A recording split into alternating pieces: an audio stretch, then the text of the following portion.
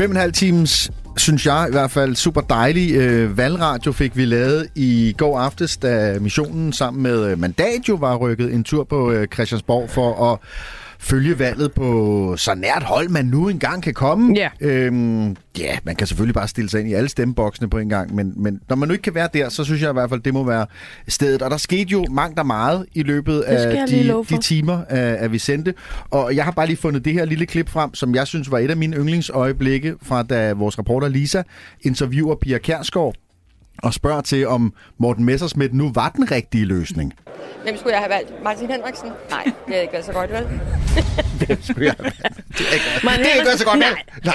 Der kan man høre, at Pia Kjærsgaard er en lille smule træt af vores reporter, Lisa, med god grund, fordi hun blev med at stille spørgsmål, som Pia Kjærsgaard synes var meget irriterende. Ja, og det man ikke kan høre på klippet her, det er Lisa, som var fra morgen. Ja, det kan man høre senere i programmet. Der har vi lidt mere fra det interview i dagens helt særlige udgave af Missionen.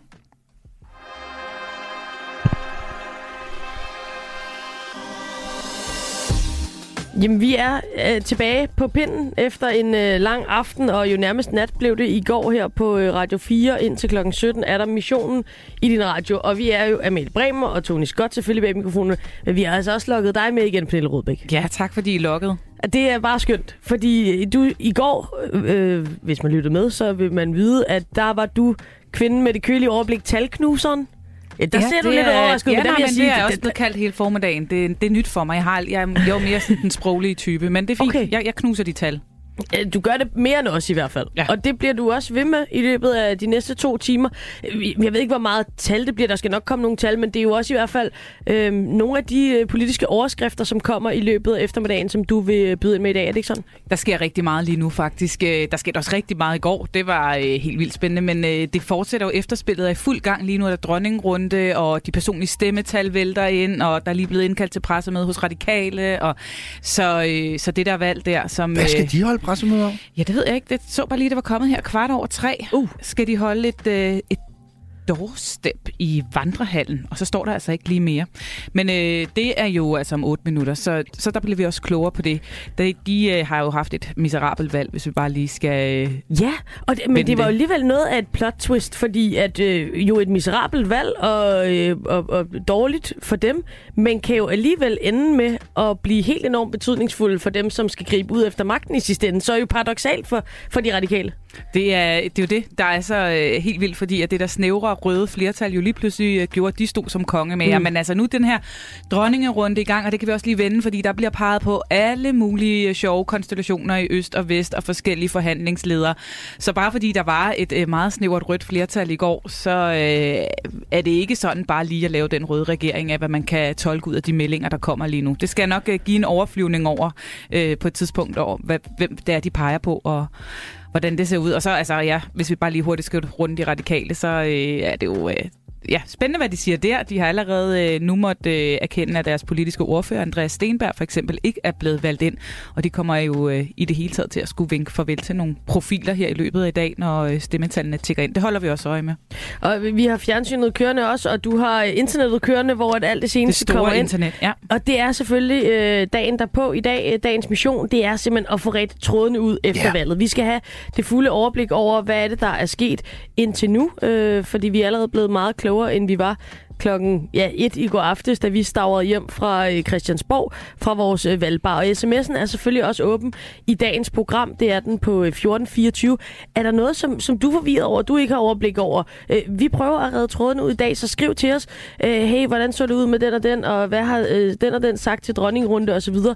Jamen, så skal Tony og jeg og Pernille forsøge at gøre vores bedste for at lægge kortene frem, som vi kender dem lige nu her onsdag eftermiddag. Så skriv til os med dine spørgsmål til valget også på 1424.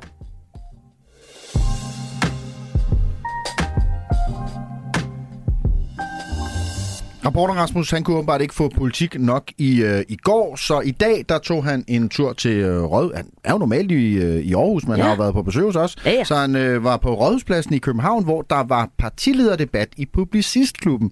Det er en traditionsrig debat, sådan en dagen derpå debat, hvor de stikker hovederne sammen efter de lige har debatteret 2:00 i nat, så gør de det altså igen i dag, når de lige har sovet i hvert fald en lille smule på det hele. Og da de forlod debatten, jamen så stod Rasmus selvfølgelig klar med mikrofonen til at få nogle af dem i tale. Jeg står uden for Dansk Industri her på H.C. Andersens Boulevard i København, lige ved siden af Rådhuspladsen, hvor partilederne har været inde og debattere. Og vi skal jo i dag forsøge, om vi kan redde trådene ud. Og der kommer Alex Vanopslagh gående ud. Jeg prøver lige at kaste mig ind i den.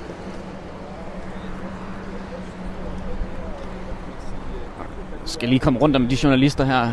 Lidt åbner det inde for at støtte Mette Frederiksen som statsminister, eller i hvert fald gå med i en bred regering. Lad os nu se, hvad der sker. Altså, lad os tage tingene, som de kommer den kommende tid. Alex, hvordan bliver trådene redt ud her i forhold til, at der er så mange ting, der skal forhandles på plads? Jamen, det må du spørge Mette Frederiksen om jo. Det er jo hende, der skal forhandle. Der var flere... Altså, det er jo ikke mig, der skal få tingene til at hænge sammen for Mette Frederiksen. Vi ser, hvad der sker. Ja. Der var mange, der sådan, sad og så afslutningen i går i forhold til, hvordan de sidste mandat, da det faldt ud. Det var lidt som at se, i en fodboldkamp i det 97. minut der med VAR. Hvordan var det også sådan, du så det? Ja, det var lidt ærgerligt. Det var jeg træt af. Men altså, det er jo som det er. Demokratiet har talt, og så må vi få det bedste ud af det. Hvad tænker du i forhold til at skal forhandle? Altså, fordi det kommer til at tage lang tid jo, som sagt. Ja. Altså, hvad kan I slå på?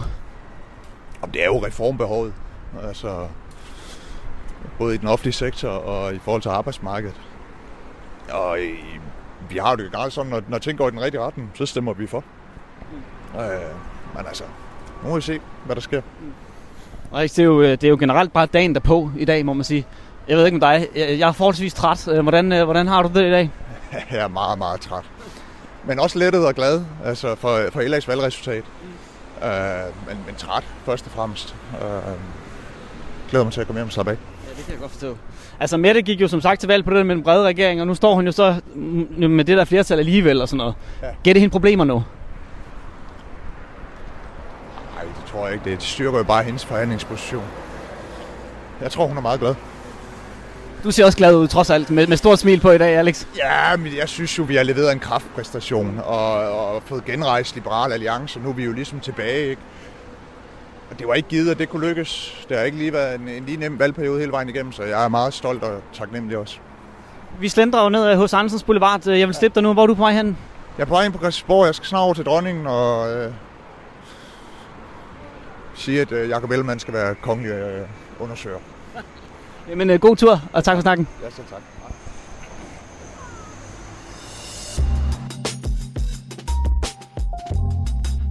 Ja, han var træt.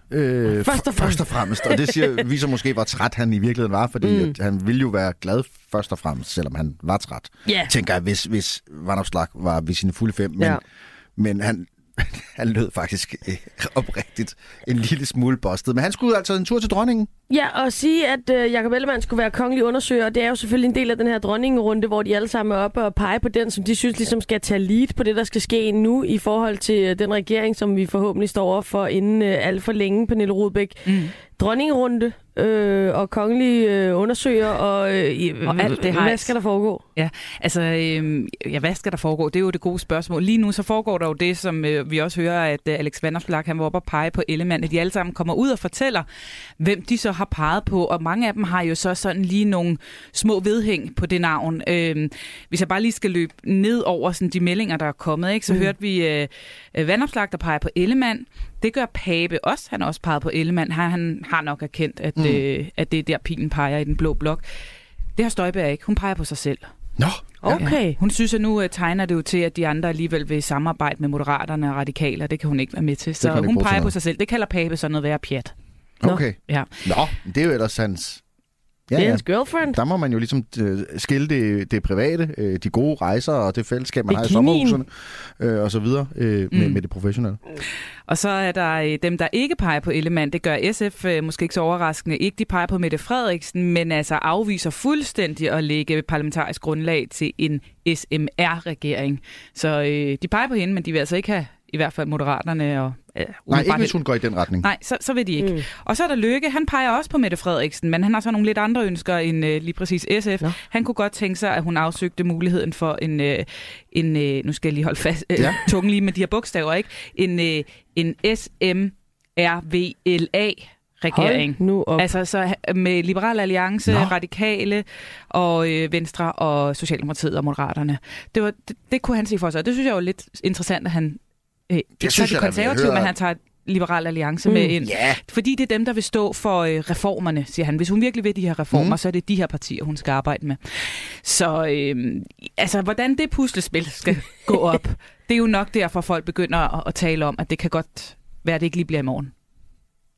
Ellers andet, Pernille, som du lige sådan vil hive frem? Jamen altså, nu fortalte jeg jo før, at de her personlige stemmetal, de ruller ind, og især for de partier, som har haft et rigtig skidt valg, der kommer det til at betyde, at vi skal vinke farvel til nogle store profiler. Jeg nævnte Andreas Steenberg fra De Radikale, som ikke blev valgt ind i Aarhus. Eva Kjær Hansen fra Venstre er heller ikke blevet valgt ind i Sydjyllands Storkreds.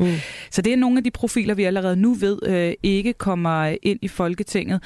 Og så er der også begyndt at komme nogle personlige stemmetal ind. Og man må bare sige, at det har altså været en god aften for Mette Frederiksen. Det er ikke som om, at det her med mink og FE og hvad der kan være, sådan rigtig har bidt på.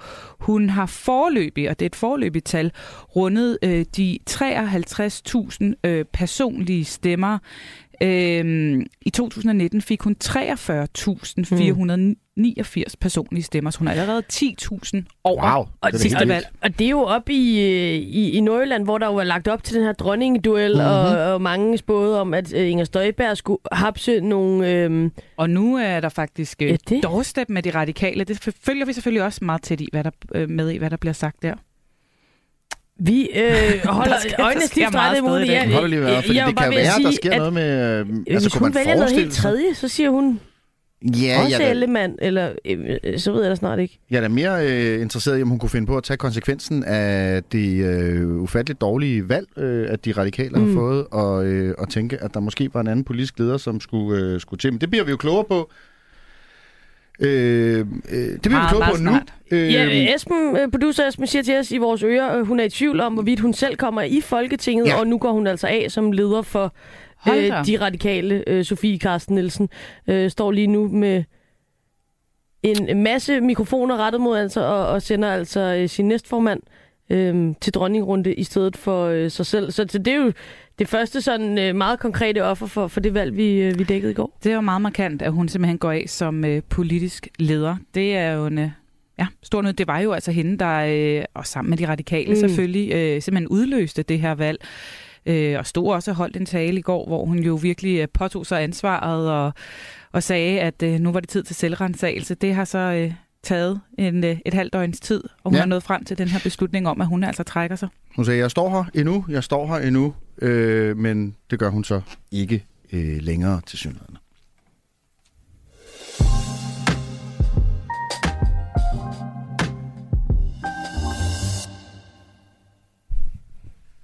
Socialdemokratiet, Radikale Venstre, Det Konservative Folkeparti, Nye Borgerlige, SF, Liberal Alliance, Kristendemokraterne, Moderaterne, Dansk Folkeparti, Frie Grønne, Venstre, Danmarksdemokraterne, Enhedslisten, Alternativet. 14 partier, så mange, at tv-værterne har virket som om, at det var et kafkansk mareridt, de stod i, når de skulle bestyre de her meget lange debatter. Sådan har vi i Radio jo ikke haft det. Vi holder tungen lige i munden, men tv så lidt svært ud. Det er noget helt andet. Vi er også bare i en anden liga, må man sige. 12 af partierne kom ind, og da vi så hinanden senest, Kasper Dahl, der havde vi jo ikke det endelige resultat endnu. Jeg mener, at vi slap hinanden omkring lidt lige før midnat. Og der handlede det meget, Kasper, politisk redaktør på Avisen Danmark, om det her med, hvorvidt at Rød Blok kunne sikre det her sådan 87. mandat, og hvis de fik det, så ville det være meget, meget afgørende. Er det stadigvæk lige så vigtigt her dagen efter? Først så vil jeg gerne lige starte med at sige tak for sidst. Det var jo en super hyggelig rendezvous, vi havde derinde i Vandrehallen på Christiansborg lidt i midnat. Det var en fornøjelse at være en tur i Radio 4's valgbar og få en alkoholfri drink. Den sørgede lige for, at jeg kunne holde resten af natten, for det blev jo en virkelig, virkelig lang nat, må man sige. Ja. Jamen altså, det 87. mandat er jo stadigvæk ganske relevant, fordi det giver Mette Frederiksen en bedre forhandlingsposition, når hun skal ind i de her regeringsforhandlinger, som jo allerede så småt er i gang med med dronningerunden, som kører nu her i eftermiddag. Og det gør da, at Mette Frederiksen står i en stærkere position. Hun vil jo gerne stadigvæk ind over midten og afsøge mulighederne for at se, om hun kan danne en regering derinde. Men hvis hun ikke kan det, så kan hun jo altid søge ud mod sit røde flertal, der ligger og venter på hende. Og det gør jo, at hun står stærkere, og at Lars Løkke og Moderaterne står svagere, end hvis Mette Frederiksen ikke havde haft den mulighed.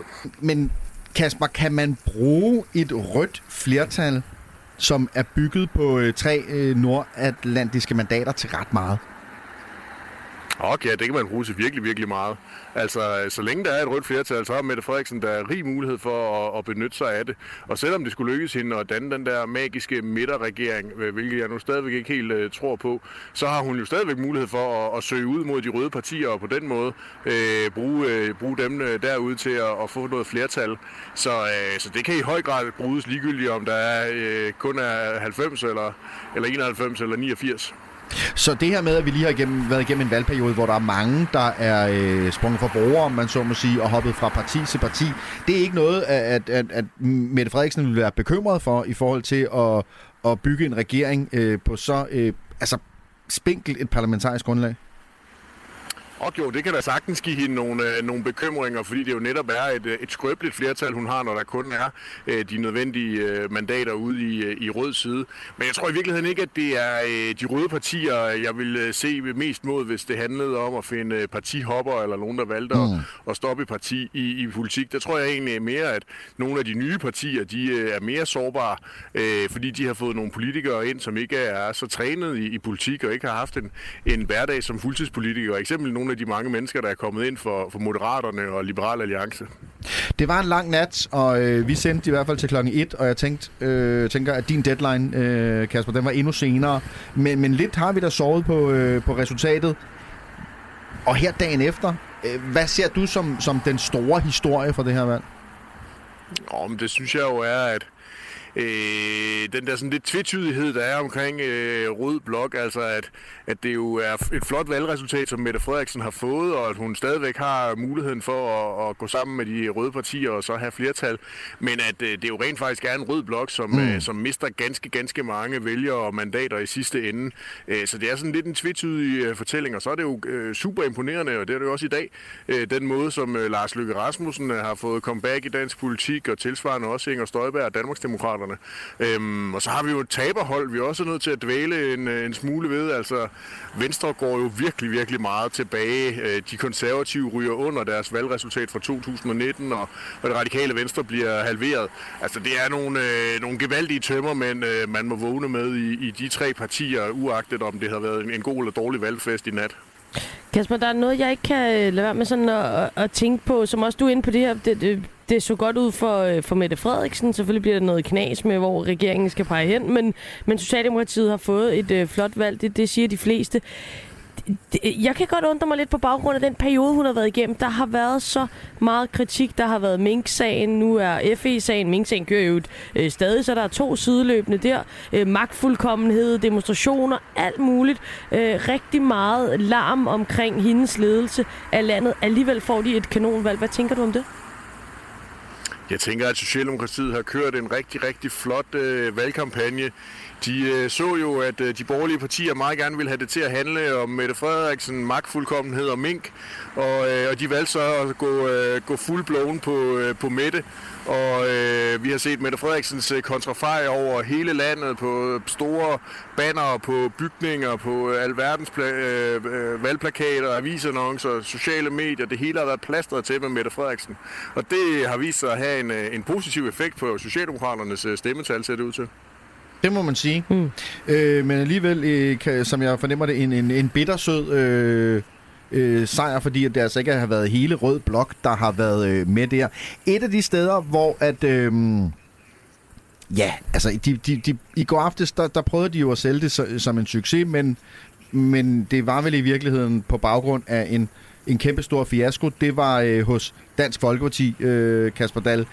Det, at de nu kommer i Folketinget, på trods af, at de har ligget og rodet omkring den her spærregrænse, som Pia Kjærsgaard ikke vil have, at vi taler så meget om, når det kommer til hendes parti. Betyder det, at der kommer noget ro om dem nu? Ja, det gør der jo nok, og det kan jo lyde paradoksalt, men jeg tror i virkeligheden, at det, som vil være allerbedst for Dansk Folkeparti, det er, hvis de fortsætter i opposition. Altså hvis der kommer til at være en eller anden form for rødlig regering. Fordi Dansk Folkeparti har brug for noget ro, de har brug for noget tid, de har brug for at kunne genoprette det her parti endnu mere, end det er lykkedes Morten Messerschmidt at gøre på nuværende tidspunkt. Og den ro, den får man altså bedst som oppositionsparti, fordi man så ikke er forpligtet til at holde en eventuelt blå eller centrum-højre regering i ørerne. Så det kan lyde lidt paradoksalt, men jeg tror faktisk, det er det, der vil være det bedste for Dansk Folkeparti i den nuværende situation. På den anden fløj, Kasper, der er et parti, der ikke nåede op over spærregrænsen, Frie Grønne.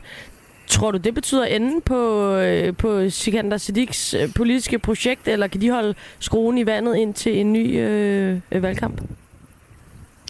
Jeg tror, vi har hørt det sidste til Frie Grønne. Der var jo masser af diskussion op til det her valg om, hvorvidt Frie Grønne ikke skulle slå sig sammen med Alternativet, som de jo i virkeligheden var et udbryderdel af.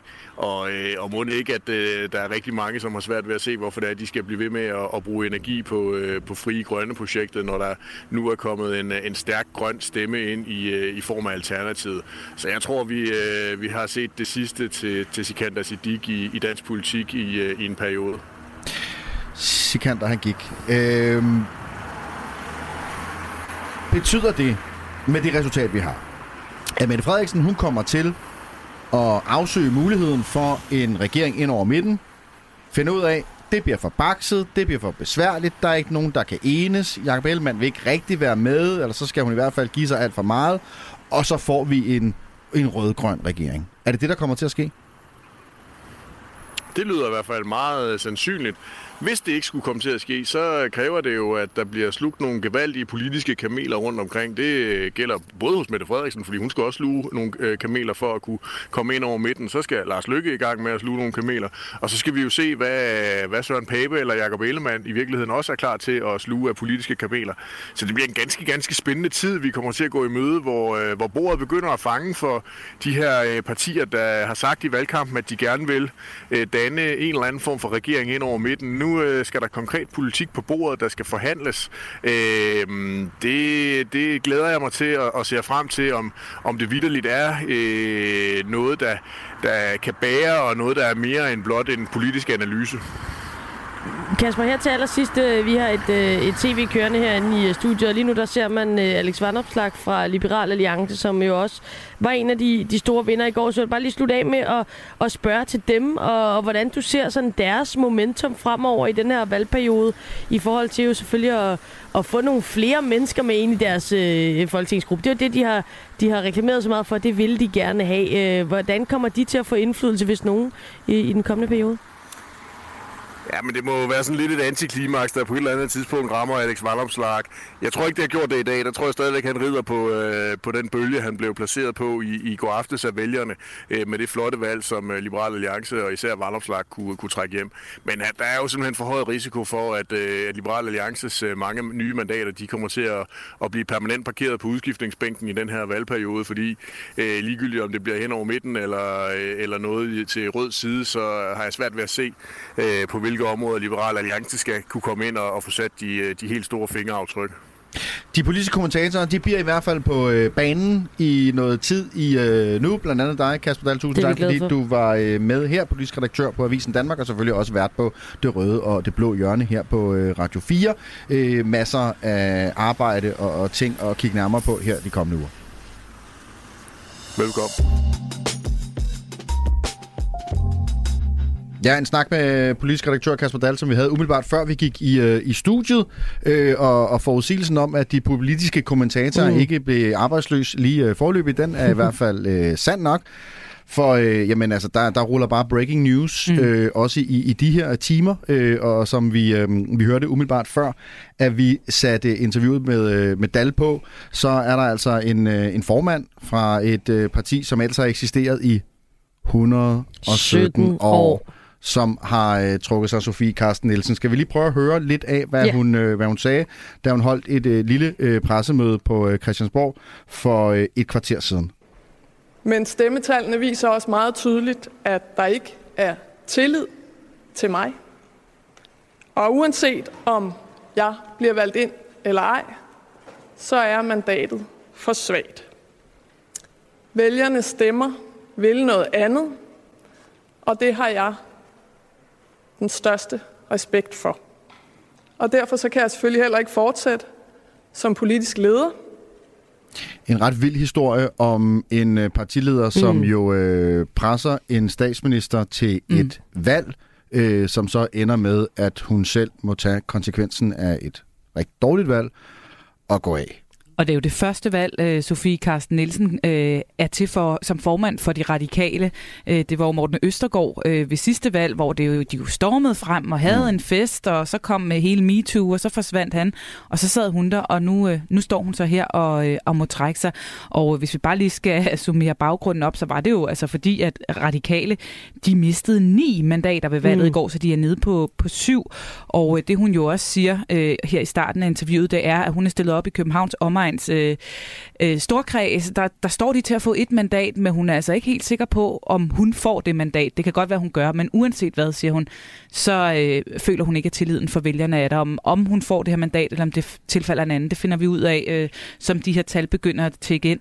Og så har vi jo altså lige set en Martin Lidegaard, næstformanden i de radikale, være ved dronningen, og om han bliver den nye formand, det ved vi heller ikke endnu, men det er der selvfølgelig mange, der allerede nu gætter på, at han er i hvert fald et oplagt bud. Han vil ikke kommentere så meget på Sofie Carsten Nielsens beslutning her nu. Han sagde, at de skulle lige sunde, så det er nok ikke så sjovt at være radikal i dag. Det er dagen derpå, og imens at du fortæller os det, Pernille, så har Pernille Vermund fra Nye Borgerlige selvfølgelig været også hos dronningen, og hun peger på Jakob Ellemann som forhandlingsleder. Der var også nogle ret, må vi så sige. Det er jo ikke alle, der har haft så dårlig en aften som Sofie Carsten Nielsen. Der var også andre, og du var allerede inde på det lidt tidligere. Ja, der er nogle partiledere, der har haft nogle andre kvindelige partiledere, som har haft nogle rigtig gode aftener. Det var fordi, vi sad og kiggede på de her personlige stemmetal, og nu fik jeg lige sagt, at Mette Frederiksen hun i hvert fald har slået sin personlige rekord fra sidste gang. Det bliver vildere end det. Nu er hun oppe på at have fået 60.837 personlige stemmer. Jeg kunne læse mig til, at man skal helt tilbage til 2005 og Anders Fogh for at finde en, der har fået flere personlige stemmer. Han fik 61.000 dengang. Og så Støjberg, selvom hun ikke når derop, må man også sige, kan være godt tilfreds. Hun har fået 47.211 nordjyske personlige stemmer.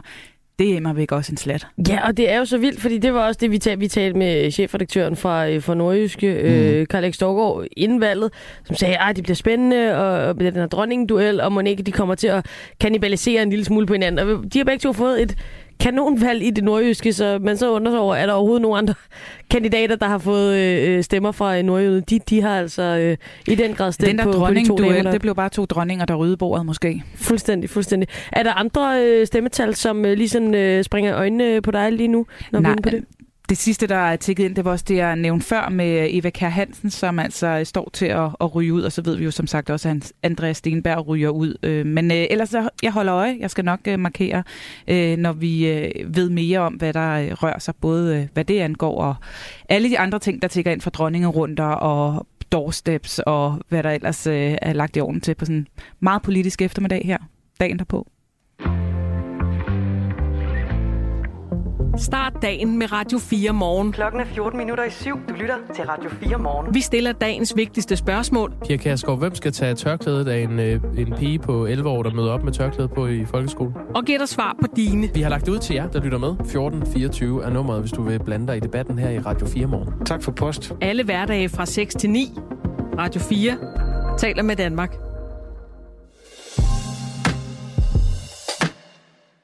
Der skete mange ting i går aftes på Christiansborg, omkring Christiansborg til de forskellige fester, og omkring klokken 9 cirka, så gik der jo taler i den.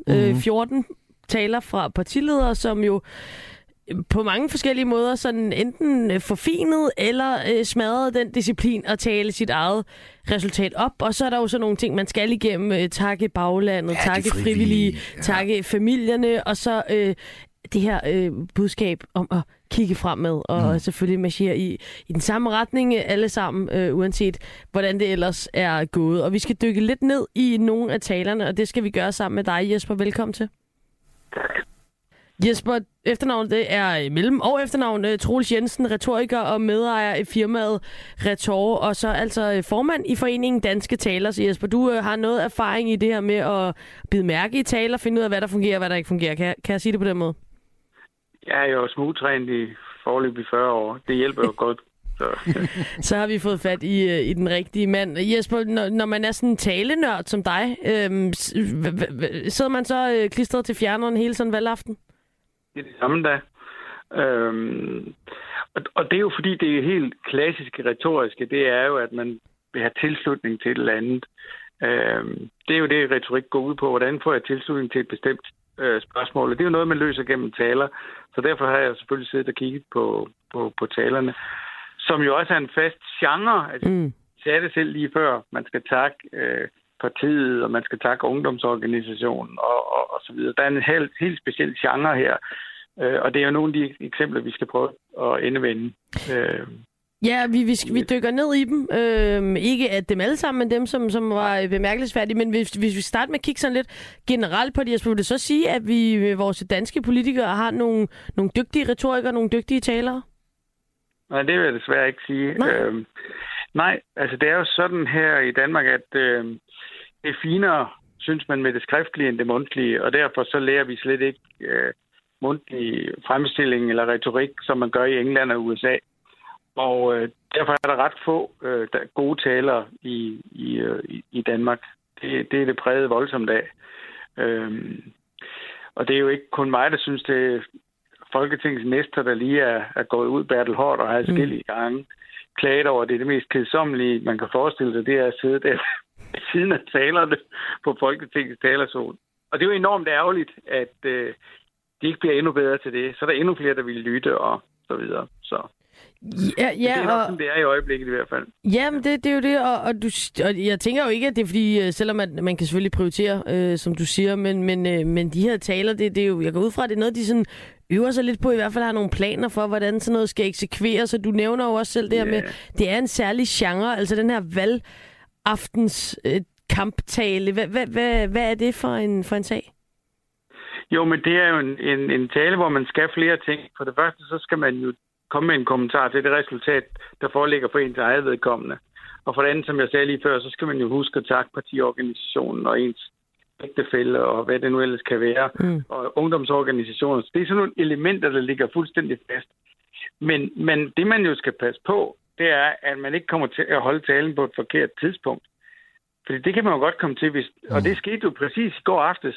Der troede Løkke og Pape og flere andre, at jamen, så ser det sådan ud, og Løkke får de afgørende mandater. Men sådan endte det jo ikke. Det vil sige, de taler, de holdt for eksempel. Bagefter, så ser de jo helt kiksede ud.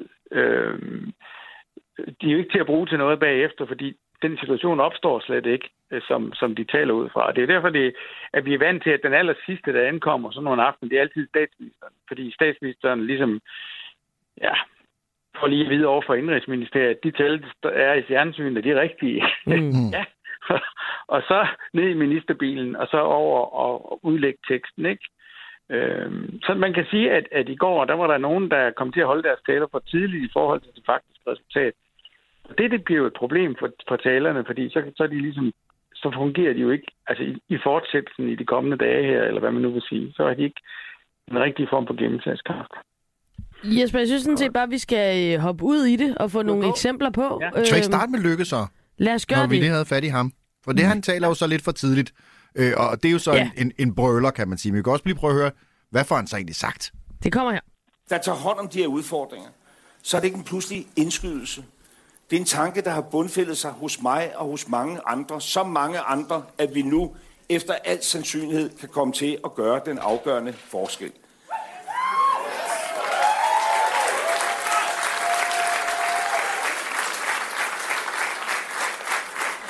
Når jeg vil have en bred regering, så er det fordi, jeg har været statsminister 2 gange, og ved, hvor alt for lidt man kan få gennemført, hvis man hviler på de der blokke, der blokerer. Når statsministeren vil have en bred regering, det må vise sig, så tænker jeg, at det måske først og fremmest har været, fordi at statsministeren gerne vil være statsminister igen.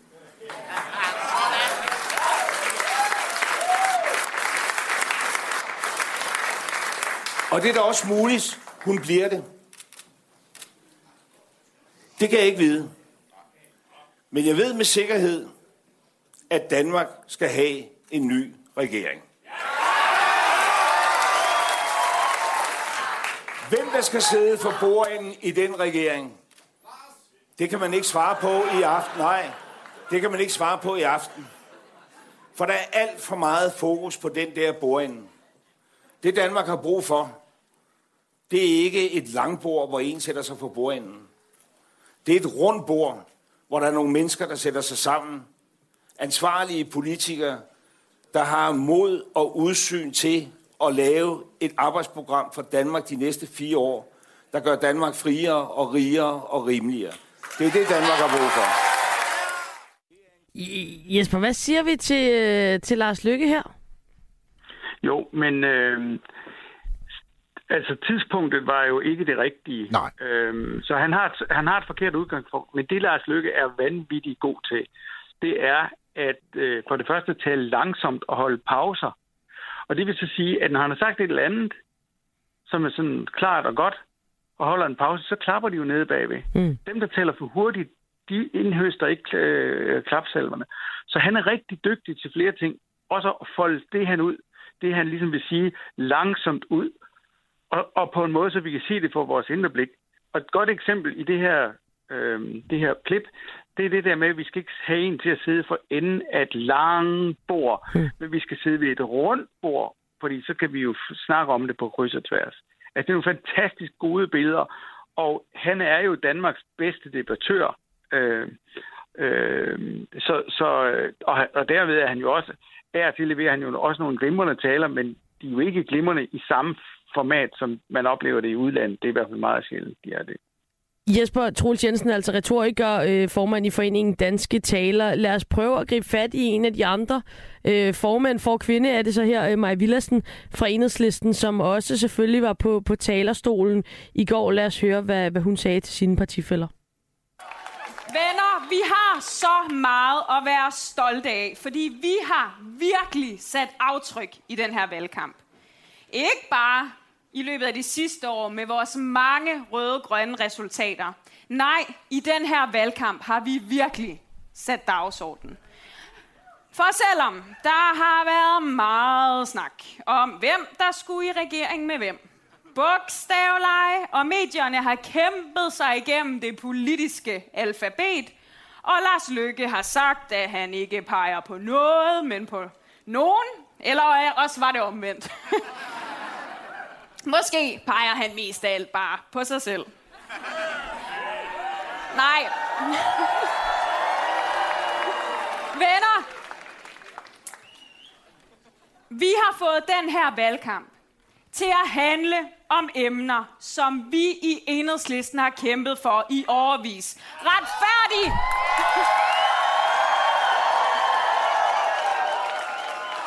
Det er retfærdig løn til velfærdens helte. Det er investeringer i psykiatrien. Og så er det selvfølgelig beskyttelse af naturen og meget mere klimahandling.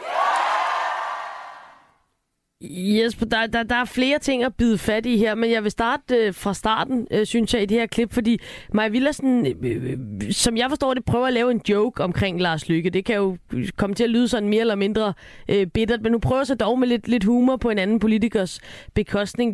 Hvordan hører du, hvordan kan den slags virke i sådan en tale her? Det virker mægtigt godt, og i virkeligheden så starter hun med en fortælling. Jeg tror ikke, det er planlagt. Hun får byttet om på det.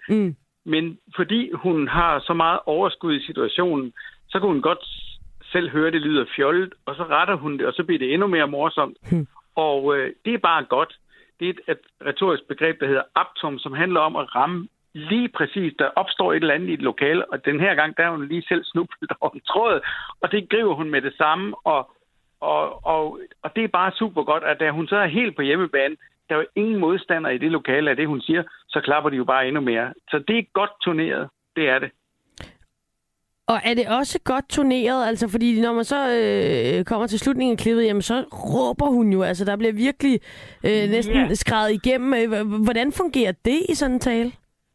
Ja, det er sådan, at hun ligesom samler op til sidst. Altså, hun har præsenteret det i starten. De har nået en masse resultater i den her valgkamp, uden at hun siger en lyd om, hvad det er for nogen. Og man kan sige, at hvis hun aldrig vendte tilbage til dem, så var det rene påstande.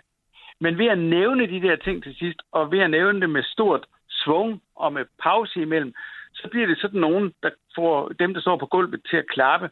Så det kommer til at virke rigtig godt. Det, der er problemet for hende, det er en gang imellem, når hun har talt rigtig meget, så bliver hendes stemme også skinger. Og det kunne gå her, fordi du er totalt hjemmebane. Men hvis den bliver endnu mere skinger, hvad den samtidig bliver, så skuer det i ørerne. Altså, her er hun på hjemmebane, og så fører hun sådan nogle af, og det fungerer godt i taler. Det samler folk, og det er det, de kan huske, når de går derfra. De ikke husker alt det andet. Måske det med Lars Løkke, men alt det andet, så er ingen, der kan huske. Så det fungerer godt. Hvordan? Jeg sidder bare til mig, fordi det er jo ikke første gang, man hører, og det er jo typisk kvinder, som jo også bare har lysere stemmer mange gange, som får at vide det her med, at man kan lyde skinger. Altså, hvordan arbejder man med sådan noget? Fordi det vil man jo helst ikke have at vide, tænker jeg. Nej, og det kan man gøre en hel del ved. Altså et verdenskendt eksempel, det er Hillary Clinton, da hun flytter ind i Det Hvide Hus sammen med sin mand, som er præsident, så er hun i starten altså rigtig, rigtig skinger. Og hun kommer så igennem et forløb, hvor man arbejder med det, og hun kommer flere toner ned. Altså hun har i dag en meget mørkere stemme. Men det er noget, der kræver træning, altså meget træning, og noget med vejrtrækning, og så skal man jo kunne lægge stemmen ned i dybere leje og blive ved med at have den dernede. Det er bare sådan fra alle undersøgelser, vi har, at hvis man har en høj og skinger stemme, så er det ubehageligt at høre på, og så går det jo også ud over vælgerne, og vælgerne hopper af. Når Thorning var allermest presset, så var hun også skinger. Det var også et problem for Socialdemokraterne. Og det mest kendte, det er jo de radikales leder, der meget tit lyder meget skinger. Men der er altså ikke noget, man kan lave om en eller anden onsdag eftermiddag på 10 minutter. Det er lang træning, der skal til for at gøre det. Og det er jo ikke alle, der kan lægge stemmen ned. Det afhænger også af, hvordan organerne er indrettet og sådan noget. Men de fleste mennesker kan godt lære at tale dybere, og det styrker deres troværdighed. Lad os slutte med en mand, som... Jeg ved ikke, om han var afslappet eller op at køre i går. Han havde god grund til at være op at køre, hvis det skulle være. Ja, men han havde også god grund til at slappe af, for det var jo gået sindssygt godt for Liberal Alliance. Det er Alex Vanopslagh, som sagde følgende, da han holdt tale til sin partifest. Liberal Alliance er tilbage.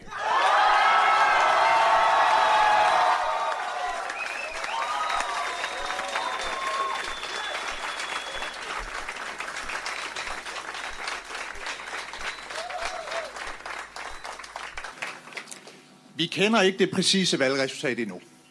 Vi ved ikke, om vi får 6%, 7%, 8% eller 8,1%. Men helt ærligt, da jeg vågnede i morges, der kunne jeg mærke helt ind i knoglerne, at det faktisk også er lige meget. Det er lige meget, om vi får 5,5 eller 8,5. Nej, det der tæller, og grunden til, at vi skal være glade, og grunden til, at vi skal fejre og feste i aften, ja, det er, at vi har genrejst partiet. Det er, at selve sejren er ikke valgresultatet, men det er den måde, vi har ført valgkamp på. Vi har ført en valgkamp, der har været positiv, optimistisk, med overskud, med håb for fremtiden, med et glimt i øjet. Præcis som vi ville.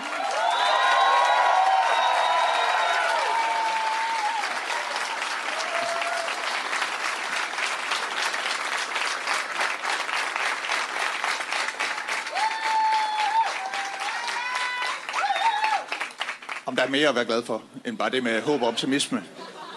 Vi har stået fast på at være borgerlige liberale, også når andre ikke turde være det. Vi har stået fast på at være ærlige i valgkampen, også når vores holdninger ikke nødvendigvis var populære. Vi har stået fast på at være et parti, der ikke kun vil appellere til ældre vælgere, der ikke vil have nogen forandringer i landet, men også appellere til de unge vælgere. Og vigtigst af alt, udover at vi har gjort de ting, vi mener er de rigtige ting at gøre, så har vi holdt sammen. Vi har været vedholdende, også når det har været svært. Og det er det, vi skal fejre i aften. Det er det parti, vi er blevet til. Så glem valgresultatet, og vær glad for at være en del af det liberale alliance, vi har genrejst.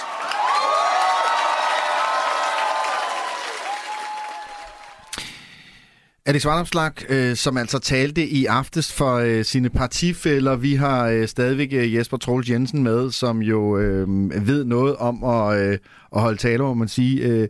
Jesper, du er jo formand i Foreningen Danske Taler. Og vi talte jo før, og jeg vil jo starte med at gætte på, at du synes, at Vanopslagh gør noget rigtig klogt her i indledningen af klippet. Det her med at sætte i præmissen for sin tale.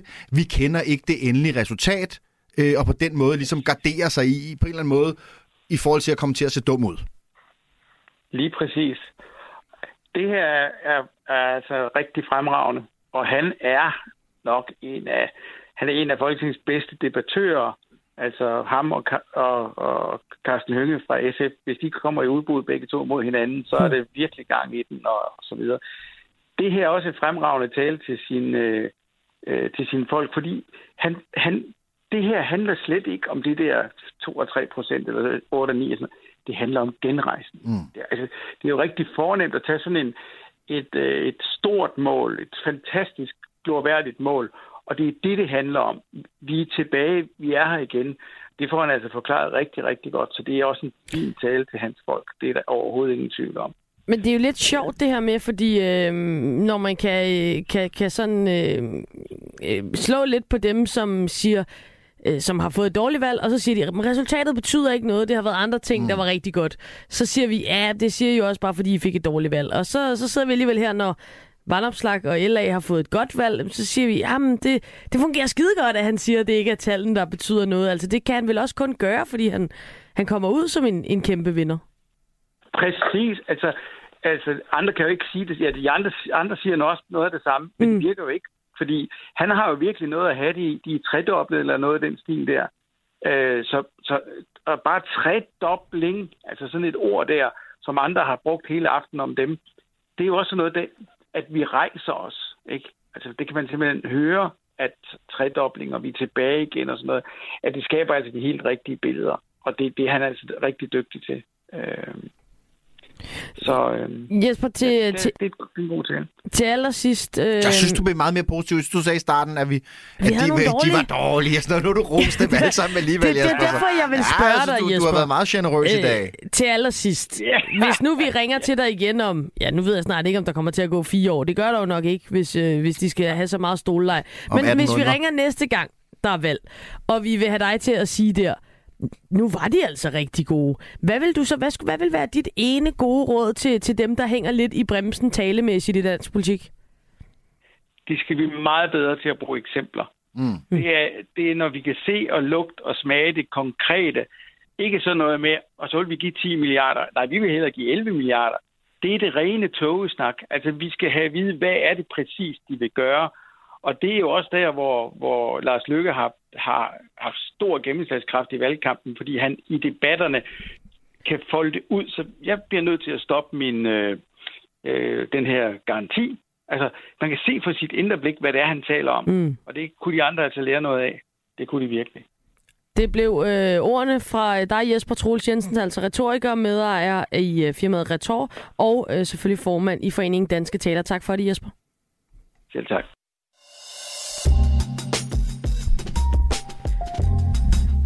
Det er altså missionen her på Radio 4, dagen derpå efter den store valgaften, og dagens mission er at redde tråden ud. Vi prøver simpelthen bare at holde det kølige overblik i dag, og det får vi heldigvis hjælp til af dig, Pernille Rudbæk, som er sammen med os herinde i studiet. Der er nok at holde overblik over, skal jeg sige. Det vælter ind, og det er jo fordi, at de her personlige stemmetal, de er ved at blive talt op, og der er store nyheder.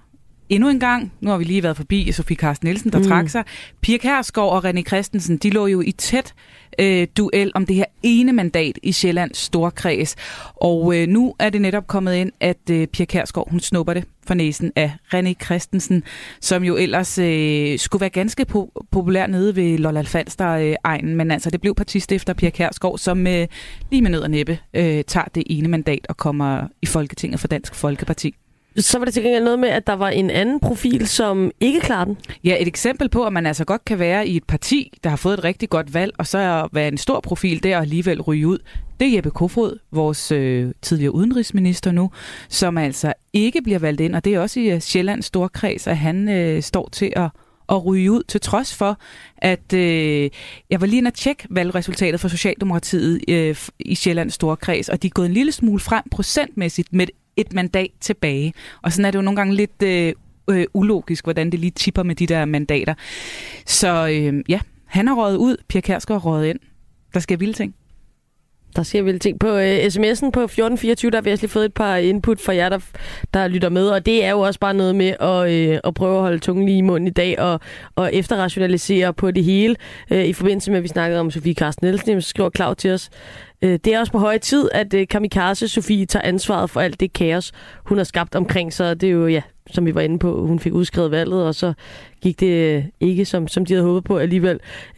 Og i forhold til Løkke er der en, der skriver, en regering bliver automatisk en hel del bredere, når den parlamentariske kratlusker Lars Løkke sidder med ved bordet. Kratlusker? Det ved jeg ikke, om man har hørt før. Men det var en lille hilsen fra en af vores lyttere. I kan altid lade jeres input komme i vores indbakke, og det er på 1424.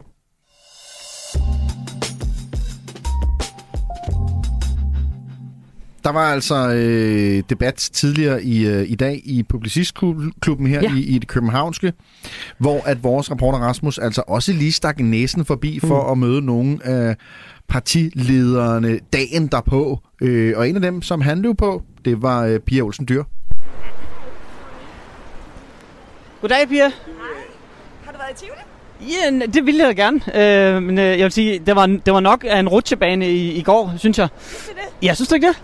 Nej, jeg synes at det var meget godt, at centrum-venstre-valget, og SF gik frem, men jeg havde da gerne set, at vi var gået endnu mere frem. Ja, præcis. Der skal jo virkelig forhandles nu. Det bliver jo benhårdt, kunne jeg forestille mig. Hvordan skal vi redde trådene ud i forhold til, at det hele det lander nu? Jamen altså, jeg går til dronningen senere i dag og peger Mette Frederiksen som kongelig undersøger, og der siger vi også meget klart, at det med udgangspunkt i centrum-venstre.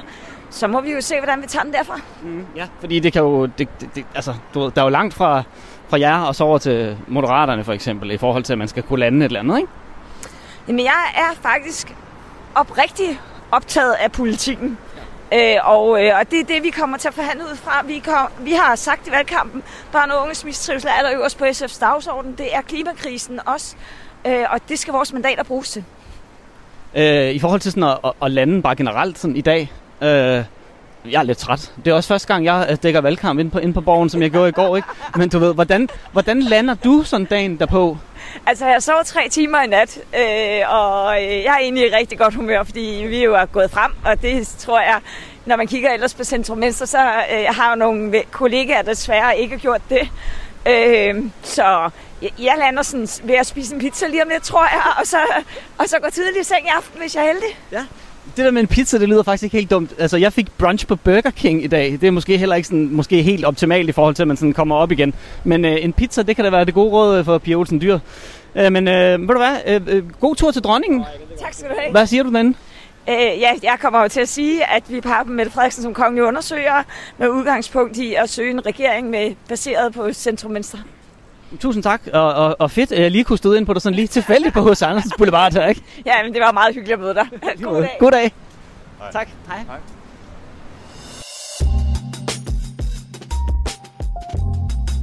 Vi har altså også bedre brunchsteder, vil jeg sige. Og det er ikke for at sige noget dårligt om Burger King, men... Når han endelig kommer til København, så kunne han godt lige ramme en... Nu er jeg ikke stor på brunch generelt. Jeg tænker, man spiser morgenmad, spiser man frokost, men lad nu det ligge. Pernille Rodbæk, vi kan lige komme hurtigt omkring. Der er så meget snak om løftebrud i dansk politik, og kovendinger og alt muligt. Og der har måske været en lille en af slagsen, stor vil nogen sige, i forhold til Alternativet. Og det der med at vurdere, hvor stor og hvor lille løftebrud og kovendinger, hvor vi er på skalen, det vil jeg lægge over til nogle sådan analytikertyper. Men det har vi folk til. Præcis, det har vi folk til. Det har vi ansat til en anden gang. Det, der er ved det er, at Franciske Rosenkilde jo har haft en rigtig god aften, og dermed kan gå til dronningen i dag, fordi hun jo også skal i Folketinget, og derfor også får lov til at gå ind og pege på en forhandlingsleder, som jo peger på Mette Frederiksen. Og så har der jo været det her med, at de egentlig var for, at der skulle være en advokatundersøgelse omkring hele minkforløbet. Mm-hmm. Men nu siger hun, vi har hele tiden været for en advokatundersøgelse, men eftersom de radikale trak stikket på den og ønskede et valg, så må man sige, at der har været et valg, og at danskerne gav Mette Frederiksen et mandat til at fortsætte, og så synes vi, at det Danmark mangler nu er løsninger for fremtiden. Med andre ord, skidt vejr med den der undersøgelse. Der var et valg i stedet for. Ja.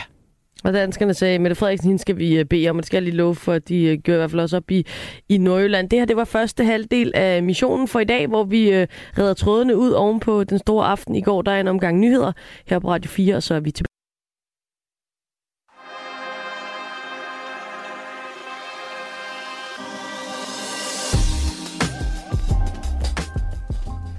Dagen derpå. Det er det altså. Ja, på alle måder. Man er lidt groggy, synes jeg nok. Måske er det også bare, fordi det var første gang, jeg skulle stå over på Christiansborg, og der var sindssygt meget gang i den. Vi skal også lige om lidt høre nogle af de sjove stunder, som var i går. Vi havde masser af gæster forbi den her valgbar, som vi havde i går, og vi havde Daniel, bartenderen, til at stå og lave drinks. Nogle noget stærkere end andre, vil jeg sige, og nogen tog fra. Lars Boje Mathiesen, hold da op. Ja, han kunne hælde i ansigtet. Det var altså den her kliché med demokratiets festdag. Der sætter han streg under fest. Ja. Fuldstændig. Han går ikke af vejen for en fri bar, og ved du hvad? Det kan jeg godt forstå. Fred være med det. Det var grunden til, at vi var der. Ja, og vi sagde, det ville blive spændende, og det blev så spændende, at vi ventede længere, end jeg kan huske. Vi har ventet på et resultat. Det kom først op mod klokken 1, faktisk lige før, et par minutter i helt måtte vi vente før, at den stod på 100%, Pernille Rudbæk, og du kunne ligesom sige, nu er alle brikker. Altså, jeg følte, at jeg sad og så en eller anden OL-finale, og vi var ude i dobbelt overtid, og det var straffekast, og altså, det var sådan lidt med den følelse, og så tippede det lige. Jeg faldt over sådan der kommer mange små historier ud i dag, men om et valgsted på Nørrebro, som altså da vi stod der og ventede på de sidste 0,2% af stemmerne, og der var stadig et mandats forskel, der stod de om at tælle om, fordi der var 7 stemmer, de ikke kunne finde. Nå. Og så må de tælle om.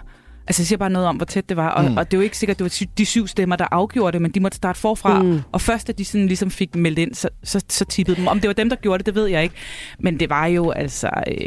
Det var ret vanvittigt. Ja, og det var bare lige for at blive den der sportsanalogi, du lige tog hul på, så vi kunne følge med hele tiden. Så var der 40%, og så var der 50% og sådan noget. Så det svarer til at se et maratonløb, hvor de løb med 20 km i timen de første 40 kilometer, og så løb de med 3 km i timen de sidste 2. Altså til sidst var det jo efter et kvarter, nu er det 0,1% mere optaget. Jeg tror fra klokken 12 til klokken 1, der talte de vel cirka 0,5% op. Ja. I den omegn.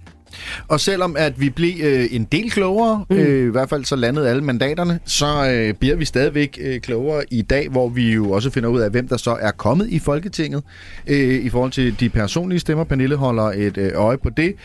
Og så prøver vi jo også at blive klogere på, jamen, hvad betyder resultatet? Fordi jamen, noget mudre, det var det, at mange af de politikere, vi mødte i går, sagde til os. Det er noget mudre, det her resultat. Og selvom det endte med et rødt flertal, som altså baserer sig på de nordatlantiske mandater, så er det jo ikke sådan et rødt flertal i klassisk forstand. At så hun var noget lun ind mod midten. Hun var lun ind mod midten, og det har hun jo også sagt indledningsvis i valgkampen og holdt fast hele vejen igennem. Så det bliver jo ikke i traditionelt forstand, ligesom på sin opsavand, de blå, så de røde, bum, så bliver det ligesom sådan, det bliver. Nej, der kommer til at være nogle forhandlinger her, når de nu finder ud af, hvem der bliver den kongelige forhandler, efter alle har peget løs på hinanden.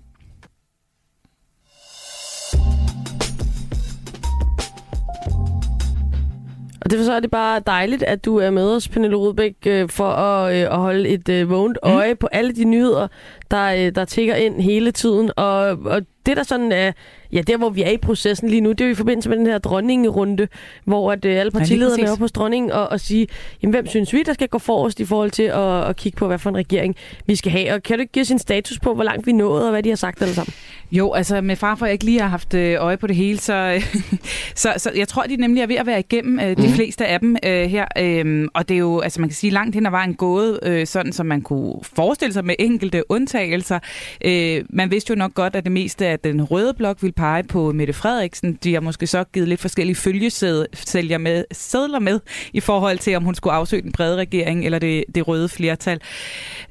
I den blå blok er der sådan nogenlunde enighed om, at det skal være Ellemann. Også Søren Pape Poulsen har peget på Ellemann, men altså Inger Støjberg, Hun har peget på sig selv, som den her kongelige undersøger. Og så er der Lars Løkke Rasmussen, og han har peget på Mette Frederiksen, men under den forudsætning, at hun skal afsøge det brede samarbejde, hvor han så nævner, at det kunne være med Moderaterne, Radikale, Venstre, og så Liberal Alliance har han taget med i den ligning. Så Liberal Alliance selv peger også på Ellemann. Noget af det, som du lige sagde, nogle bemærkelsesværdige tal, mens der lige var nyheder, det er det her med både valgdeltagelse, men også hvor mange mennesker, og vi har snakket meget i vores program om politikerleden, og der var mange mennesker, der var i tvivl, og hvad skulle det alt sammen blive til? Og der poppede det op hos dig, det her med at stemme blankt. Der var mange danskere, der havde valgt at gøre sådan. Kan du ikke lige prøve at give os de tal? Jo, nu skal jeg lige se, hvor de var henne. De er lige forsvundet. Jamen, det var i hvert fald, at der kom en nyhed ind om, at der var rekord mange, som havde stemt blankt, og jeg har altså 1000 sider åbne. Her er det. 47.000 danskere stemte blankt, da de stemte ved folketingsvalget i går. Det er alligevel mange, altså der er gået ned for så ikke at sætte et kryds. Så en form for protest må man vel antage, eller et signal til politikerne om, at de synes ikke, der er nogen, der kan finde ud af det. Og altså valgdeltagelsen også under, hvad man så normalt vil se, hvis jeg forstår det. Ja, der var så dem, der godt gad at gå ned for ikke at stemme, og så var dem, der bare ikke gad at stemme. Og det er den laveste valgdeltagelse i mere end 30 år. Den ligger på 84,1. Det er jo ikke, fordi den sådan er styrtdykket siden 2019, men det er bare sådan et stødt fald. 2019 lå den på 84,6, 2015 85,9, 2011 87,7. Så på den måde er den jo ikke faldet lige så meget som ved de foregående valg, men den falder altså bare stadig. Så man kan sige, det er jo selvfølgelig uheldigt, hvis det bliver ved med at fortsætte. Men det stemmer også, i hvert fald også meget godt overens, kan man sige, med mange blanke stemmer. Ja. Og de her sådan, også rigtig mange tvivlere, som vi har hørt en hel del om i valgkampen. Der var også, Pernille, et par kendte ansigter, som både fik tommelfinger op og tommelfinger ned i forhold til stemmerne, og så for dem, der måske lige er hoppet på her efter nyhederne, også er blevet færdige kl. 16, en partileder, som har trukket sig. Ja, lige præcis. Altså, noget af det mest dramatiske, der er sket her til eftermiddag, er selvfølgelig, at Radikales leder Sofie Carsten Nielsen her 3:15 indkaldt til et doorstep i vandrehallen på Christiansborg, og meget, meget kortfattet, meget berørt, fik sagt, at hun ikke føler, at hun har vælgernes tillid. Hun ved ikke, om hun er blevet valgt ind i Sjællands omegns storkreds, hvor hun er stillet op, og hvor der er et radikalt mandat. Men hun siger i hvert fald, uanset hvad, så er tilliden til hende for lille, og nu har Martin Lidegaard været ved dronningen. Det betyder ikke nødvendigvis, at han er formand endnu. Det ved vi ikke endnu. Men det er der selvfølgelig mange, der vil spå, at han har gode chancer for at blive. Og så fik vi jo også lige ind, at vores udenrigsminister Jeppe Kofod, tidligere udenrigsminister, ikke er kommet ind i Sjællands storkreds, hvor han er stillet op. Og det er jo til trods for, at Socialdemokraterne jo sådan set har haft et godt valg. Men det blev altså ikke med ham. Til gengæld er Kaare Dybvad Bek kommet ind, og en debutant som Frederik Vad er kommet ind i samme kreds. Kasper Roug, Mette Gjerskov, Magnus Heunicke og Astrid Krag. De kommer alle sammen ind, men altså ikke Jeppe Kofod. Og så måske noget, der også lige er værd at få med her, når vi er på Sjælland, fordi der var et andet drama, der var meget stor spænding om, og det var jo det her med, om det ville være partistifter Pia Kjærsgaard eller næstformand i Dansk Folkeparti René Christensen, der vil tage det ene mandat, som der var der. Det blev altså partimoderen, der trak det lange strå der. Så det er bare nogle af overskrifterne, så er der en masse andre navne, der også tikker ind hele tiden. Men det rører på sig derude, og der er mange, der enten er glade eller ked af det lige nu. Fantastisk, Pernille. Tak for den overflyvning. Vi skal nok vende tilbage, når der er meget mere nyt, som der er hele tiden. Så du samler til bunke, og så, det gør jeg. Så snakkes vi ved.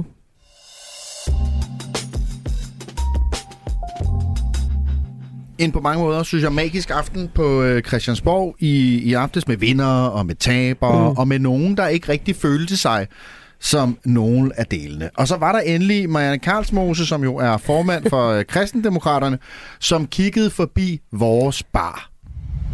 Ja, det har jo været en nederlagsfortælling, man har skulle høre igen og igen, det må jeg være ærlig at sige. Hvor er det dejligt, du melder ærligt ud helt fra starten. Om helt ærligt. Du er begejstret for Ja, men jeg synes simpelthen, hun var bare... Det har været en nederlagsfortælling. Jamen, hun... Altså... Jeg synes bare, hun er forfriskende. Det må jeg sige. Hun taler fuldstændig rent ud af posen, og der var ikke noget med... Juhu, vi kom godt nok ikke over spærregrænsen, men hvor har det bare været tænker fantastisk. Du på det andet parti der? Jeg tænker måske... Er det de Frie Grønne, de jublede over... Vi hørte kæmpe jubelbrøl. Ja. De kom ikke over spærregrænsen. Og Marianne Karlsmus kaldte bare en spade for en spade og sagde, kæmpe taberaften. Og sådan er det. Men var helt klar på en god valgbar, ikke? Hun kom jo med den bedste energi, og var bare med sin cola i hånden, og hvad så er det her, der er fest? Fuldstændig, og selv jeg ved ikke, hvor mange timer senere til partilederrunden, hvor du nu havde haft lang tid til at smage på det her nederlag, jamen der var hun også super skarp og fejstig, som hun har været, synes jeg, i debatterne langt hen ad vejen. Så er fed energi, må jeg bare sige. Hun er dog ikke så meget til overs for nogle af sine politiske kollegaer. Og så konstaterer jeg jo, at der er nogle vælgere til synligheden, der hellere vil have levebrødspolitikere, der skifter parti og holdning, og som vind blæser. Og det er fred med det. Det har de lov til. Ja, nogle af dem er der. Det er da helt tydeligt med, jamen vi ser da en Lars Løkke, som har ansvar for mange af de ting, der er galt i vores samfund. Og alligevel har du været lidt efter, synes jeg også. Ja. Der var også lidt den anden dag i en af debatterne der. Der var faktisk også en på Facebook, der skrev, at Marianne som statsminister, hun er den eneste, der har kunnet give Lars Løkke et knockout. Et knockout. Ja, vi sidder der og hygger over en cocktail med Karlsmose, da Claus Bondam fra De Radikale dukker op, og også Susanne Damsgaard fra Dansk Folkeparti hænger ud i baren og får en drink. Det er jo 3 forskellige politiske typer, kan man sige. 3 forskellige partier, men de kan da i hvert fald blive enige om Lars Løkke. For mig dur det ikke. Altså, jeg vil jo kalde ham utroværdig. Ja, det kan vi også godt sige. Altså, jeg tænker jo, at han fremstår det samme, som hvis man siger, at en prostitueret, hun er jomfru.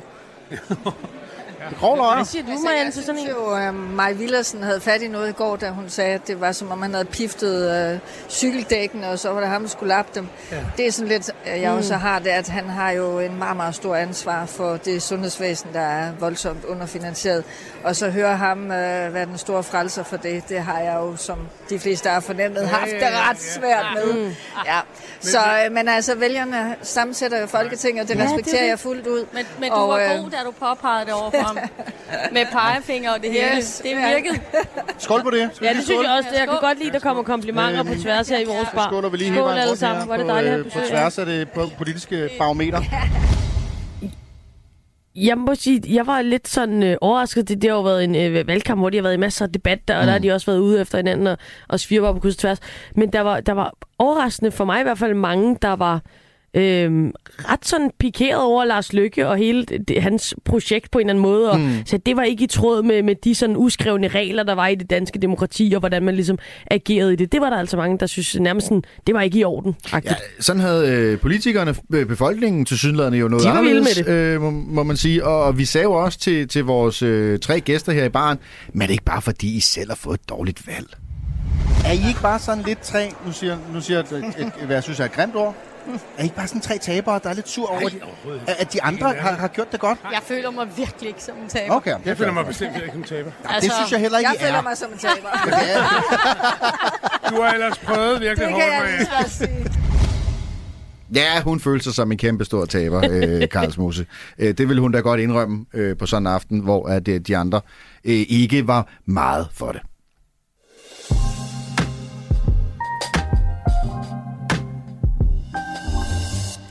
Vi har haft en fortløbende mission hele valgkampen igennem om at forvalte nogle, hvad vi kaldte virkelighedskandidater ind i Folketinget. Der har vi talt meget med Steffen Larsen fra Liberal Alliance og Rasmus Henriksen fra SF, som begge to stillede op i Københavns omegns storkreds. Og de var selvfølgelig også med os i går, spændte inde på Borgen, og ligesom, der vidste jo ikke, hvordan det var gået for dem personligt, kun for partiet. Og nu har vi dig med, Rasmus, og jeg håber, at vi kan blive klogere på, hvordan resultatet så er endt. Jamen altså, vi kan jo lige så godt tale lige ud af posen, ligesom Marianne gjorde, og det er gået af helvede til for mig. Nej! Altså, sådan er det jo. Hvad skal det sige? Altså, jeg tror, vi kan se et meget tydeligt billede af, at SF'erne i hvert fald ikke ønsker håndværkere inde på Christiansborg. Nå, det er lidt overraskende. Ja, det er jeg faktisk meget overrasket over. Men altså, sådan er det jo. Så er der andre kampe, der skal vindes bagefter. Så må vi bare arbejde videre. Hvad Rasmus, så er det da bare, hvad er tallene? Hvor mange har stemt på dig? Jamen altså, alle kredsen er ikke gjort op endnu i Københavns omegn. Men indtil videre, tror jeg ligger næst sidst blandt dem, der er blevet talt op. Jeg mangler min egen kreds, og jeg håber på personligt godt lokalt valg i hvert fald. Fordi der ved jeg, der er også en hel del stemmer på mig. Men i de andre steder, der er det gået skidt. Så indtil videre tror jeg op på knap 200 stemmer eller sådan noget. Det er jo 10% af de andre, så... Det er vi ked af at høre, Rasmus. Du siger jo det her med, og det ved jeg godt, man også siger, fordi det er det, der ligesom skal sige, så må vi arbejde videre og så videre, men hvordan føles det altså? Men det der føles der i helvede til. det må man da ikke. Altså, vi stiller op, fordi vi gerne vil vælges, og vi lægger en masse arbejde, energi og kræfter og sådan nogle ting i det, og så er det sgu lidt en mavepuster her bagefter, når man så får vælgernes dom. Men vælgernes dom er jo ikke forkert. Det er jo, der er jo også enig med Marianne Karlsborg. Det er jo, altså vælgerne har jo talt, og de har altid ret.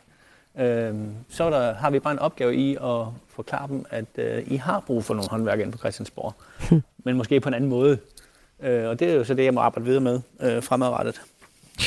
Du lyder ked af det, Rasmus. Ja, det er jeg sgu også. Så jeg håber på et andet resultat. Og, ja, det er jo så ikke kommet, men altså, verden går også videre. Kan du bruge det til noget, ligesom reelt finde den der kampgejst, du snakker om, eller hvad er følelsen sådan, det bare, jamen, så kan de sgu også få lov at passe sig selv med det politik, og jeg skal tilbage til mit rigtige arbejde, eller hvordan? Altså, det er jo følelsen lige nu. Så ved jeg godt, det ændrer sig i morgen. Men lige nu tror jeg bare, jeg skal have lov til at lige at gå og være lidt sur og lidt indebrændt og lidt ked af det. Så har jeg en rigtig, altså lidt som vi har snakket om tidligere, så har jeg en rigtig god base derhjemme, som venter på derhjemme på et tidspunkt med noget rigtig god mad, og så tager vi en ny dag i morgen, og så er det jo bare første dag i en ny valgkamp, starter i morgen. Er det sådan, du tænker det? Ja, det er jo sådan, det skal være jo. Altså, jeg er ikke færdig med mit projekt her omkring at få flere håndværkere i Folketinget, og det må vi bare arbejde videre ud fra. Men man kan også sige, Rasmus, der er mange eksperter, der siger, at det kan godt være, at der ikke går så lang tid, før vi får et folketingsvalg igen. Så der får du måske så chancen. Men hvorfor tror du, at altså lige SF'erne havde der regnet med, ville vælge sådan en som dig, der på plakaterne står i et par arbejdsbukser, og du ved, har lidt grovere hænder og et glad smil? Ja, det havde jeg jo egentlig også forventet og håbet på, men et andet sted skal jeg jo så hen og have lavet en eller anden form for evaluering på min valgkamp, og det valg, vi har haft, og se, hvad har jeg lavet af gode ting, og hvad har jeg lavet af dårlige ting, og hvad kan vi arbejde videre med. For jeg er jo egentlig helt enig i præmissen, stadigvæk også det, som I har taget op, at vi skal have flere og bedre repræsentativt demokrati, så vi skal have flere med almindelige uddannelser derinde. Men hvordan vi så gør det, det er jo så det, jeg lige skal prøve at få noget af nu fremadrettet. Og jeg har da ikke tænkt mig at smide mine plakater ud. De der bliver genbrugt, så jeg er helt enig med jer. Jeg tænker ikke, at der går så lang tid, før vi måske skal have det valg igen. Rasmus, tror du skal stille op et andet sted? Nej, det ved jeg ikke. Det er så langt, jeg ikke kommet endnu. Jeg tror egentlig, der er relativt god klangbund i håndværkerdagsordenen ude i omegnen, for der bor jo rigtig mange håndværkere. Mange af mine kollegaer bor derude jo. Så det er jo måske bare et spørgsmål om at få ramt dem på en anden måde. Ved du hvad, Rasmus, der kommer lige en sms ind, mens du skriver her. Der er en, som underskriver sig, Thomas Tømmer, skriver, håndværker, jeg stemmer på ham næste gang. Så det er i hvert fald bare lige et lille skulderklap også fra en af vores... 201 stemme. Ja, for fanden. Ja, det er fedt. Nå, men Rasmus, altså... Ja, det falder jo også tilbage på os. Det må man jo også bare lige sige. Og her kigger jeg særligt på producer Esben. Jamen lad os give Esben skylden. Ja, det synes jeg, kan vi blive enige om, at det på en eller anden måde, så har... Altså, vi er jo gået ind i det projekt, der har sagt, vi vil have dig og Steffen Larsen valgt. Det er lykkes med Steffen. Han er blevet suget op af TikTok-succesen fra... Alex Vanopslagh, det regner vi i hvert fald med, sådan har det set ud i alle målingerne, så meget skulle gå galt, hvis han ikke bliver valgt. Men hos dig, Rasmus, og der vil jeg godt på producer Esbens vejen sige undskyld. Mange tak. Rasmus Henriksen, altså kandidat for SF. For vores vedkommende desværre ikke nyvalgte folketingsmedlem. Nej, jeg havde tænkt på alle de frokoster, vi skulle have over i Snapstingene, når vi lige kiggede på dem. Altså. Selv tak. Nå. Tusind tak for det, Rasmus. Jamen, det er det også. Men jeg synes jo, I har jo været så søde og have mig igennem, så synes jeg også, man har næsten forpligtet til at være helt bundløst ærlig, når man så også selvom det er gået skidt. Ja. Jamen, og tak for din tid, tak for din indsats, og vi håber, at vi snakkes ud. Vi skal have altså nogle flere virkelighedsmennesker ind i Folketinget. God weekend, så langt, mand. Du har knoklet. Ja.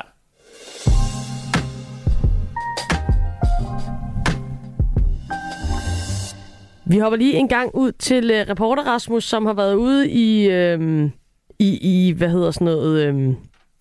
ude på gader og stræder jo. Han har været rundt i byen, og det er fordi, det virker som om, jeg troede, han var henne ved et arrangement. Han har været henne ved Publicistklubben. Ja. Og så møder han bare Pia Olsen Dyhr på gaden. Ja. Jeg tænker, det var i nærheden af Publicistklubben. Men han har i hvert fald også mødt Morten Messerschmidt, og det rendezvous, det skal vi lige høre på her.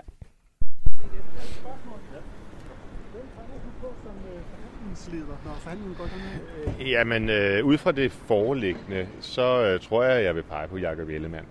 Men det skal jeg selvfølgelig lige vende med mit parti. Mener du, at der er grundlag for at prøve at lave en borgerlig regering? Jamen, Mette Frederiksen vil åbenbart afsøge muligheden for at lave noget sammen med Lars Løkke. Og Lars Løkke, han vil gerne holde Dansk Folkeparti uden for indflydelse. Det vil være sådan lidt underligt for mig at støtte sådan et projekt. Så selvom mandaterne nu ligger, som de ligger, så tror jeg vil være loyal over for det, som jeg har sagt i valgkampen. Men der er også meget snak om at prøve at fiske de radikale ud af de røde slør. Kan du se dig selv støtte sådan et projekt? Altså, jeg synes, i enhver henseende, det vil være godt at få det radikale venstre uden for indflydelse, men det er vist det modsatte, de andre vil. Tak skal du have. Morten Messerschmidt, hvordan skal tråden reddes ud nu? Af hvad, altså? Ja, i forhold til, at der jo er så mange forhandlinger, der skal i gang nu. Nå, det tror jeg ikke, jeg har noget sådan quick fix på. Altså, det kommer til at tage noget tid. Præcis, lige præcis. Og hvad snakker vi af tid her? Bliver det før jul, tror du? Det kan man slet ikke sige noget om. Jeg synes egentlig, det eneste, der er bindende og afgørende, det er, at man får en hjælpepakke ud til danskerne før jul. Om vi har en regering før jul, det er ikke så vigtigt. Tak skal du have.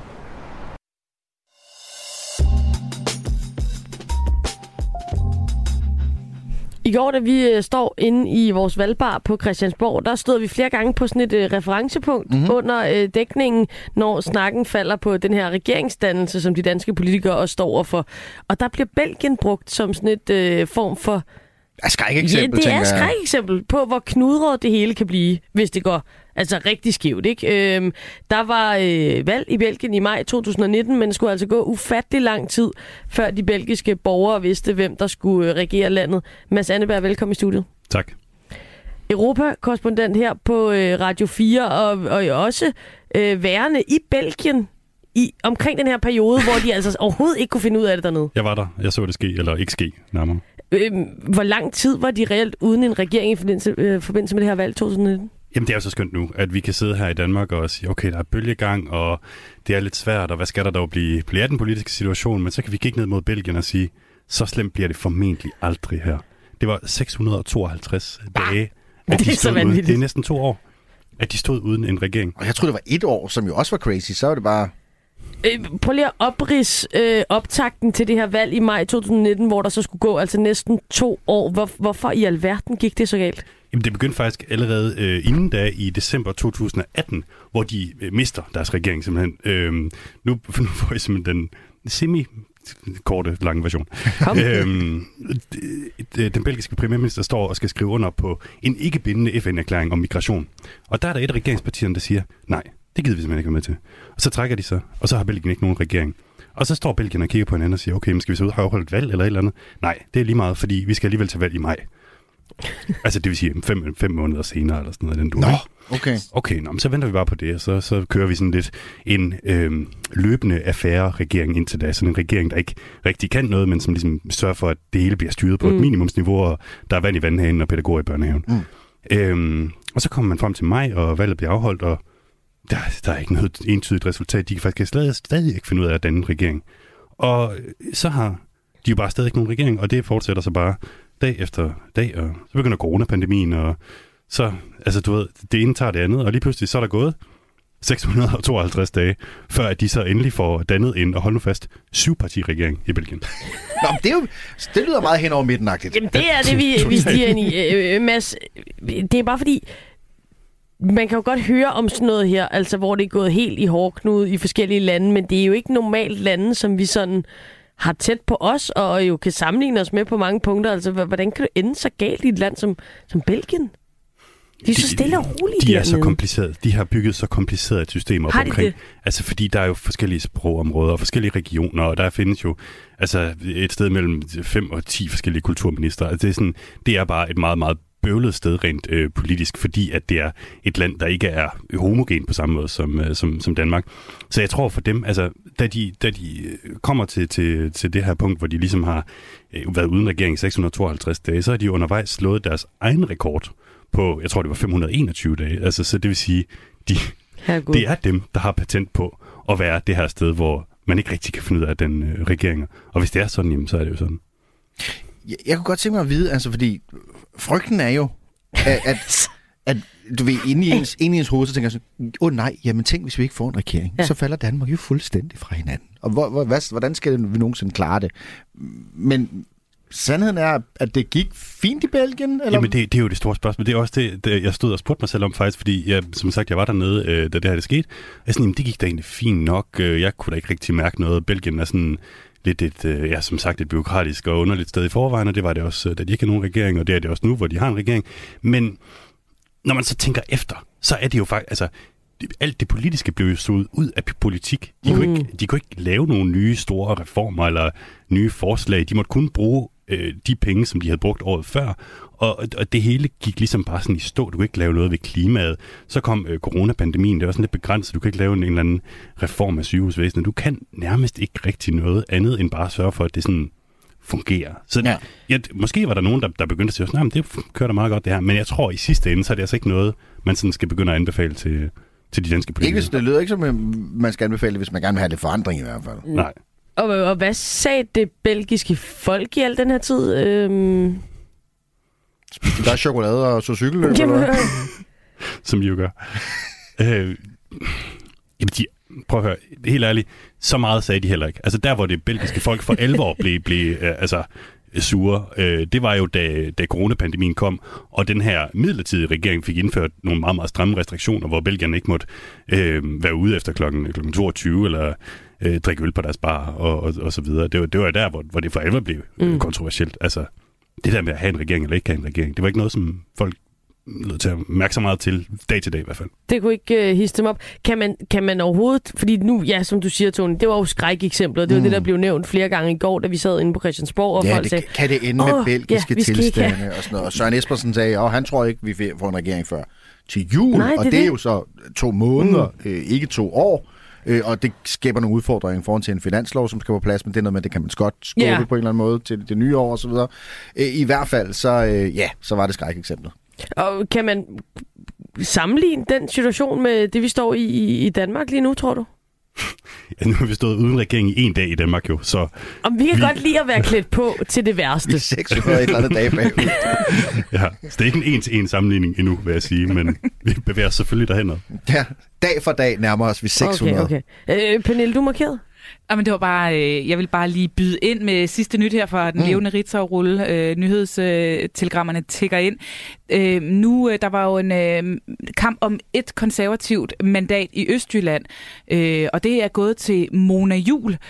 Og det betyder, at 2 folketingsmedlemmer, Marcus Knuth, ikke folketingsmedlem, men altså Isabella Arendt, den tidligere formand for Kristendemokraterne, ikke kommer ind i Østjylland. Så det blev altså Mona Juul, der trak det længste strå der. Og så er der også kommet personlige stemmetal for Lars Løkke Rasmussen, som faktisk får færre personlige stemmer, end han gjorde i 2019, da han var Venstres formand. 2.306 færre personlige stemmer, så han nu ligger på 38.439 personlige stemmer i Sjællands Storkreds, hvor han stillede op. Så jo altså heller ikke helt så højt som Mette Frederiksen, der jo var oppe på de 60.000. Men stadig ikke kanonvalg, fordi han fik jo også... Jeg tror heller ikke, han er ked af det.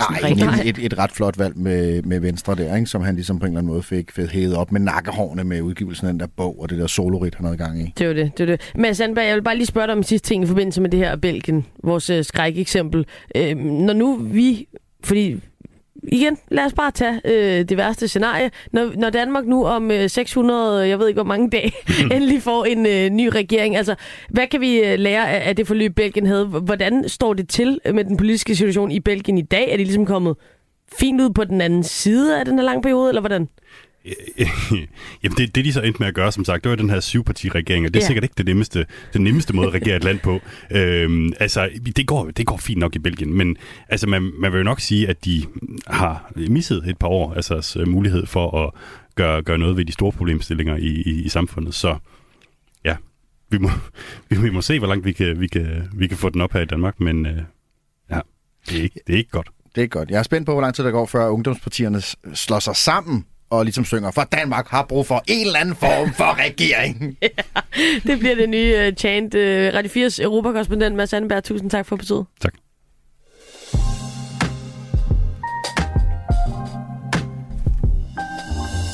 En, der glimrede ved sit fravær i går, da vi var på Christiansborg, og jeg tænker først over det nu, levede i nærmest bare sådan en glemsom lyksalighed. Det var jo Linnea, som ikke var taget med.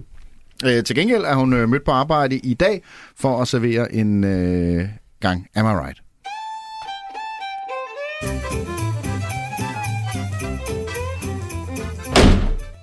Am I right? Am I right? Dit daglige envejskommunikerende debatoplæg, der får dig til at ændre holdning hver dag. Am I right? Jeg hedder Linnea, og jeg synes, at man skulle have gjort mere for at få folk til at bruge deres stemme. Velkommen til Am I Right? Det er mig, der er praktikanten her på missionen, og som hver dag giver dig nye perspektiver på livet og samfundet. Perspektiver, du aldrig selv havde tænkt på grundet manglende horisont. Vi har et problem. Et demokratisk problem. Valgdeltagelsen i år har været den laveste i mere end 30 år. Det har jeg hele tiden sagt. Altså, at den vil være. Jeg har hele tiden sagt, at man ikke gjorde nok for at engagere vælgerne. Jeg kom endda med den konkrete løsning at lave systemet om, så man kunne afgive sin stemme på samme måde som i Vild med Dans, altså over sms. Men man valgte ikke at lytte til mig. Ej, heller lyttede man til min idé med at gøre partilederdebatterne mere spændende. Og med det mener jeg, at man skal kigge meget mere på, hvad der virker. Hvad får folk til at se med? Selvfølgelig har man forsøgt lidt at køre den ind med sådan en gameshow-agtig vibe. Det har været sådan, debatten møder Jeopardy. Men hvorfor ikke tage den længere og for eksempel lave en debatten møder Date mig nøgen? Hear me out. Jeg ved godt, det er kontroversielt at have partilederne til at stå nøgen ved deres pult. Men igen, på overfladen virker Date mig nøgen som et dumt datingprogram og et vulgært koncept. Men i virkeligheden er det jo et program om ærlighed, mod og mangfoldighed.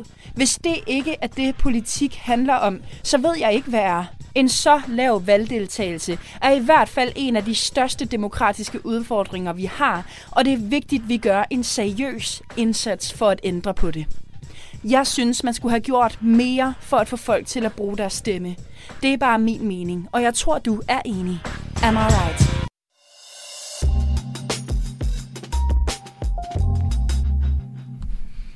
Pernille Rudbæk.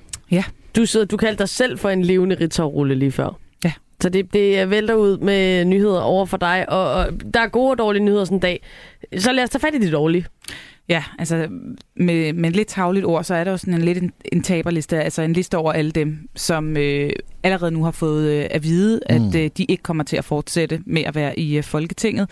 Og jeg kan bare lige løbe den igennem, bare for at give det fulde overblik af, hvad vi ved indtil videre. Det ruller ind hele tiden. Vi starter med det radikale. Der er det farvel til Rasmus Helveg, Katrine Olldag, Andreas Steenberg og Susan Kronborg, altså måske mest overraskende Andreas Steenberg i det østjyske, som jo er politisk ordfører. Det bliver Katrine Robsøe, der snupper den plads i stedet for ham. Så er der Venstre. De siger farvel til Eva Kjær Hansen, Malene Ambo Rasmussen og Sten Knudt. Og så er der Socialdemokraterne, som jo altså vinker farvel til Jeppe Kofod, vores tidligere udenrigsminister, som ikke blev valgt ind i Sjællands Store Kreds. Dansk Folkeparti siger farvel til René Christensen, som måtte se partistifter Pia Kjærsgaard snuppe det ene mandat på Sjælland. Så er det også tikket ind, at Rasmus Nordqvist ikke bliver valgt ind for SF i Østjyllands Store Kreds. Og så fik vi altså lige de konservative i Østjylland også, hvor at hverken Markus Knudt eller Isabella Arndt ser ud til at komme ind. Det var taberlisten. Så ja. Håber vi der er kan... heldigvis også en vinderliste. Ja, den hopper vi... den tager vi fat i, vil jeg sige, lidt senere i programmet.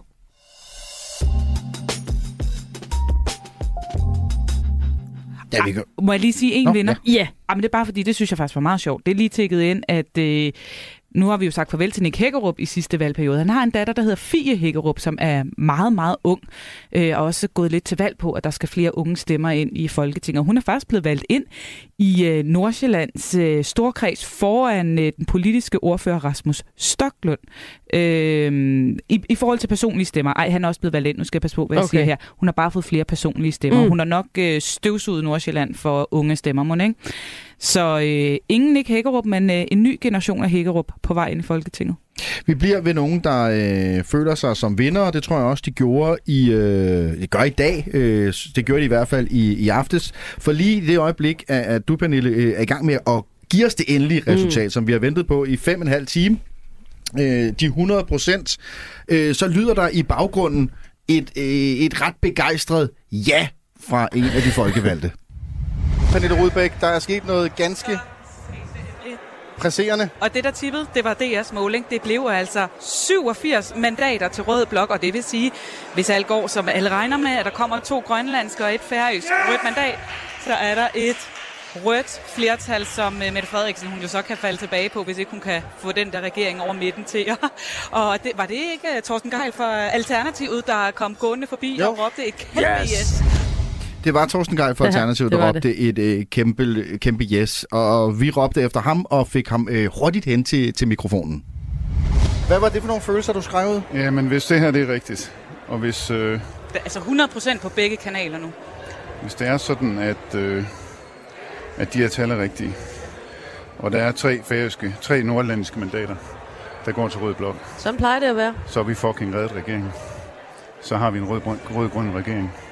Og så har vi chance for at lave en klimapolitik, som Danmark ikke har set endnu. Hvad betyder det for dig? Det betyder alt. Altså, det har været en følelsesmæssig rejse, det her. Det har været en vild tur.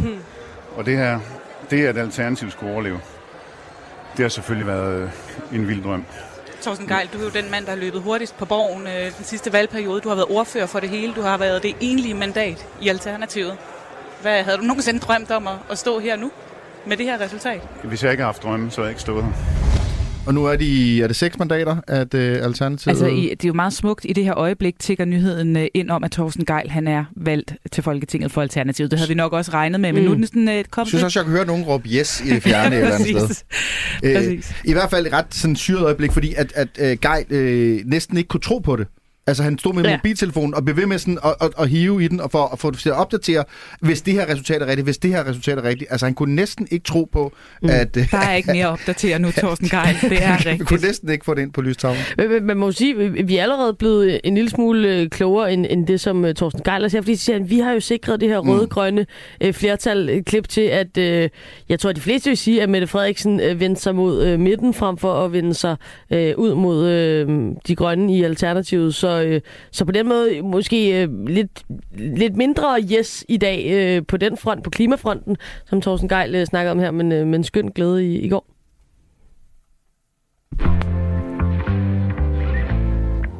Start dagen med Radio 4 morgen. Klokken er 7:14. Du lytter til Radio 4 morgen. Vi stiller dagens vigtigste spørgsmål. Pia Kjærsgaard, hvem skal tage tørklædet af en pige på 11 år, der møder op med tørklædet på i folkeskolen? Og giver dig svar på dine. Vi har lagt ud til jer, der lytter med. 1424 er nummeret, hvis du vil blande dig i debatten her i Radio 4 morgen. Tak for post. Alle hverdage fra 6 til 9. Radio 4 taler med Danmark.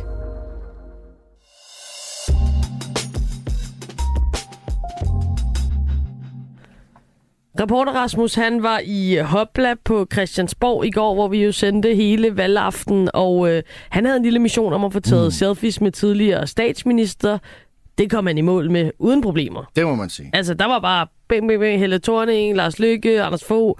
Det kørte som smurt. Der blev danset limbo til valgfester, og Magnus Heunicke havde han også under sine vinger. Han tog så også en kvinde, som kortvarigt besvimede. Til Socialdemokraternes fest, der er en kvinde, der bare besvimer, og så griber fat i Rasmus, så han må ligge hende i NATO-stilling, og ligesom sige, go back til alle de andre, for at hun kan få luft. Og så, Det lyder som noget, vi finder på, men på mange måder havde vi jo ikke kunne gennemføre valgaften her til lands, hvis det ikke havde været for reporter Rasmus' tilstedeværelse på Christiansborg i går. Og så gav han også et nøgenbillede af sig selv. That's the kind of guy he is. Med en gris. Ja. Til Nye Borgerliges formand, Pernille Vermund. Et billede, som jo han fik taget i programmet her, da vi havde en mission i sidste uge, om at få taget et billede med en gris, selvfølgelig på baggrund af det her billede. Pernille Vermund også har fået taget. Lad os lige prøve at høre, hvordan det lød, da han så mødte Pernille Vermund med sit helt eget grisebillede.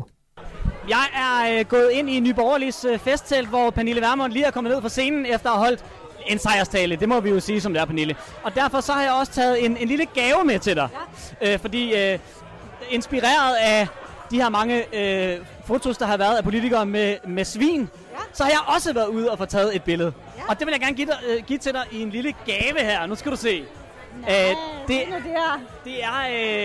er mig med kun iført velurtæppe og træsko, og selvfølgelig Ray-Ban solbriller. Jeg synes, det ser ud som om det er en lidt hård bund, der er de her svin går på. Hvad er det, de går rundt på? Det er simpelthen, jeg er blevet lukket ind til 28 drægtige søer. Ja. Altså lige snart de er blevet insemineret, så skal de gå frit. Ja. Så det gik 28 grise rundt herinde frit, og du ved, der var, for nu at sige det rent ud, der var lort og pis på gulvet derinde, ikke? Ja. Men der vil jeg sige, den gris, jeg lå op af, den lå jo i ren halm. Der kom simpelthen halm ind hver dag, som blev strøget ud. Et ordentligt tykt lag af lækker halm. Ja. Og de lå jo også bare hyggede sig og havde det godt. Ja. Men det ser da også ud til, at de har det fint på de her billeder. Ja, altså jeg vil sige, det var, altså, de gik til stålet, som man nu siger, ikke? Og jeg kan da godt afsløre, at faktisk alt det på billedet, bortset fra solbrillerne, er blevet smidt ud efterfølgende. Og jeg har faktisk, altså min bil har jeg først, vasket med Rodalon, noget der hedder R10, sådan en rigtig, rigtig skrab lugtfjerner, ikke også? Og altså, der er simpelthen mange ting, jeg bare har været nødt til at smide ud. Ja. Men så, fra dit besøg, så var lugten så, altså var det et problem efterfølgende? Jeg skiftede tøj, da jeg kom hjem, og jeg tog et bad, da jeg kom hjem. Det gjorde jeg. Men jeg havde jo kedeldragt på, skal du huske. Og det havde jeg også inden det her, kan jeg sige. Men det er jo sådan, at man går igennem en sluse, hvor man jo skal vaske sig, før man går ind, og man skal også vaske sig, når man er gået ud igen. Og så tager man jo rent tøj på, når man har været i bad. Det er jo et vilkår, men det er ikke så meget for ens egen skyld, det er jo for ikke at smitte sygdomme. Ja. Så jeg håber også, at du har sørget for ikke at få spredt noget smitte med i samfundet. Ja. Men nu vil jeg overrække den her til dig som sådan en lille billede. Kommer den op på et kontor, eller hvad gør du af den nu? Ja, den skal der med hjem på kontoret. Jeg har de skønneste. Jeg har både Mohammed-tegningerne på mit kontor, jeg har en satiretegning med Christian Thulesen Dahl og mig. Så denne her kan der komme op. Det er lige før, jeg skulle tage billedet af mig selv og hænge ved siden af. Ja, det synes jeg da faktisk. Men jeg havde også tænkt, at vi måske kunne slutte det af med, at du ved, at hvis nu jeg fandt telefonen frem, så kunne vi måske finde dit billede med grisen, og så kunne vi tage et billede. Altså, det bliver meget meta, men sådan billede på billede med gris. Det gør vi. Ja, det gør vi. Lad os slutte af med det, Pernille, og tillykke med det flotte valg. Tak skal du have. Så hænger han altså Mohammed-tegningen og Rasmus hænger altså på Pernille Vermunds kontor. Og der kan man jo så alligevel nogle gange blive overrasket over, hvad der sker i den danske valgkamp. Men det var der, vi nåede til. Jamen, vi redder trådene ud i dag, og skal ligesom samle op på en lang valgkamp, og selvfølgelig valgaften i går. I de sidste uger, der har vi ydet en service for alle de tvivlere, der skulle være derude, som lytter til missionen. Vi har lavet Danmarks mest upræcise kandidattest.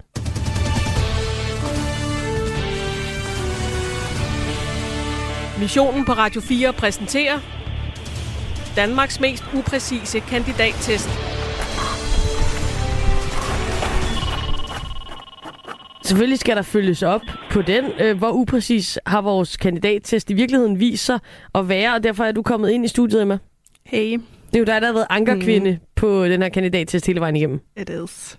Du har lovet at give en melding på, hvorvidt vi har leveret på det, som vi har lovet til vores lyttere, nemlig en meget, meget upræcis kandidattest. Ja, fordi det er jo præcis som du siger, det vi har lovet, altså en upræcis kandidattest. Og vi har lyttet til alle dem derude, og vi har gjort alt, hvad vi ligesom kunne, alt der stod i vores magt for at overholde det løfter, vi havde givet til lytterne.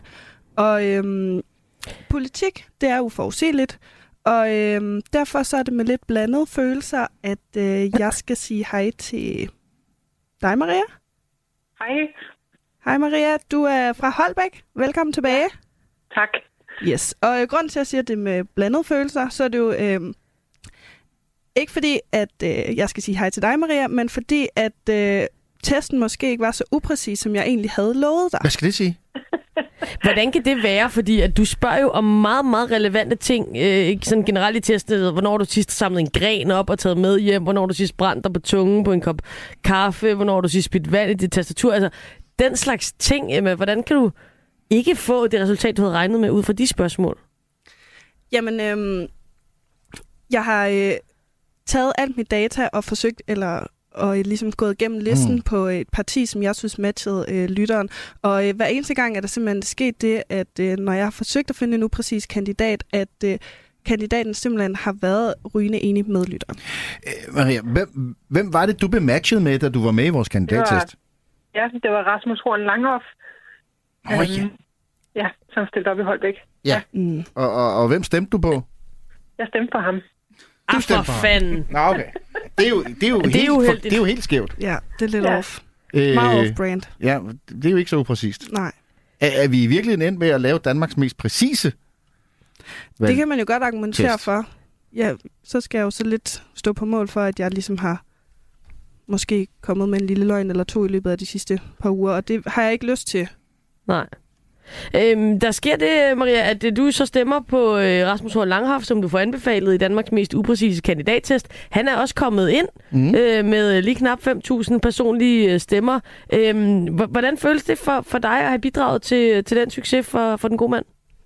Altså, med det, som partiet står for, nu har jeg været inde og prøvet at kigge lidt på nogle forskellige, der synes jeg, at det fortjener han fuldt ud. Og det sjove ved det hele er faktisk, at min mor og min moster dagen efter, at jeg havde talt med jer, så havde taget et billede sammen med ham. Og var sådan lidt, har de også stemt på ham? At jeg skulle stemme på ham. Om de har stemt på ham? Det ved jeg ikke. Okay, altså det kan godt være, at det har haft sådan en ripple effect. Men det var bare lige, det føles som om, det lige pludselig blev sådan lidt tilfældigt, at vi lige ramte ind i ham flere gange der. Der var noget, der gik op. Ja. Det har stået i sol, måne, stjerner, og jeg vil da bare sige, Rasmus Horn Langhoff, han skylder os en lille klap på skulderen om ikke andet. Fordi der har vi da lige bidraget der. Maria, havde du ellers en god valgaften i går? Det havde jeg. Jeg prøvede at følge lidt mere, og tog også lige en morfar i mellemtiden, og fik så meget med af valget, som jeg kunne, så jeg skulle op og på arbejde. Så det var spændende. Godt. Jamen, uden dig, så var Rasmus endt på 4.930 stemmer, og nu endte han altså på 4.931 stemmer. Maria, så du gjorde en forskel i det danske demokrati, og Emma, du må arbejde på din præcision, fordi du var alt for præcis i den præcise valgtest. Der kan jeg forstå en del af dem, der har været med, og det må jo have en samtale om, som er blevet matchet med en kandidat, som de rent faktisk har stemt på. Ja, det er jo faktisk en sådan. Ja. Det er sidste gang, vi har en praktikant i radioen. Før i morgen. Maria, tusind tak for at melde dig til Danmarks mest upræcise kandidattest, og tak fordi du var med her i dag. Tak, og tak for et godt program. Og Emma, tak for en stor indsats. Du var for præcis, men altså, hvad kan man gøre? Ja, hvad kan man gøre?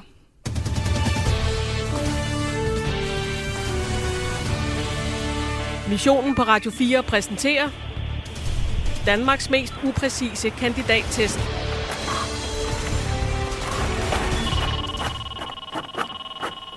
Vi havde taberliste før, Pernille Rudbæk. Jeg ved ikke, om vi kan nu lakke programmet jo sådan så småt mod enden, og det er jo altid rart at slutte med noget, som har en mere...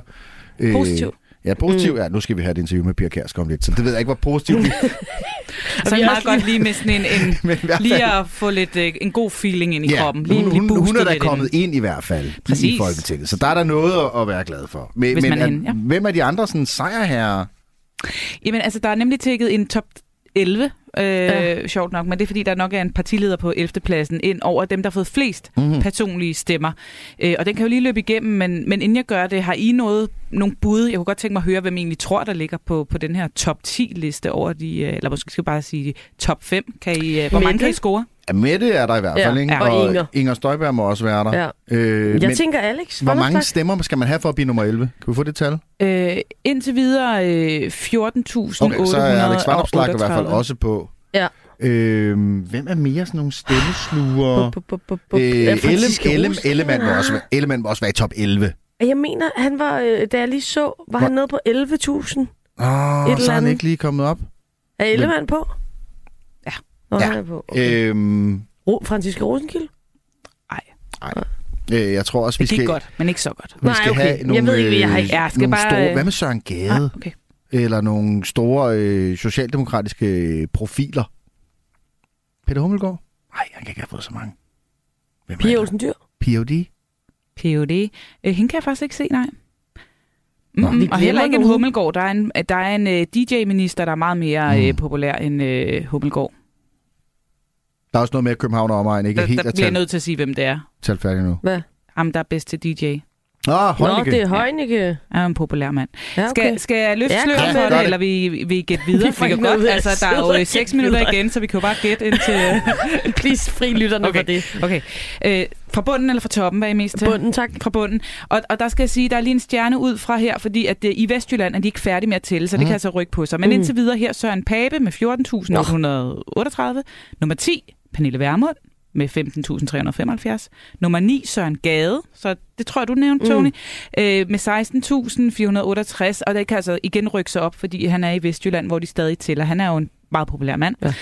Nummer 8, Nikolaj Wammen. Nummer 7, Jakob Ellemann Jensen. Nummer 6, Magnus Heunicke. Nummer 5, Jakob Mark fra SF, som jo er ekstremt populær på Sjælland, hvor han er den, der har fået anden flest personlige stemmer. Alex Vanopslagh på nummer 4. Så han fik 38.200. Er der en, vi ikke har nævnt så i top 3? Nej. Okay. Og så er der nemlig Lars Løkke Rasmussen, som er den, der slog Jakob Mark på Sjælland. Han fik de der 38.439. Inger Støjberg nummer 2 med 47.000. Og Mette Frederiksen altså har sat en vild rekord med de her 60.000 stemmer. Vi skal 17 år tilbage for at finde en, der fik så mange personlige stemmer, som hun har fået i år. Imponerende. Ja, det var hele vejen rundt. Og der slutter vi på den positive note, i hvert fald for dine nyhedsinputs her, Pernille Rudbæk. Tak for lige at gøre os klogere på det i løbet af de her 2 timer.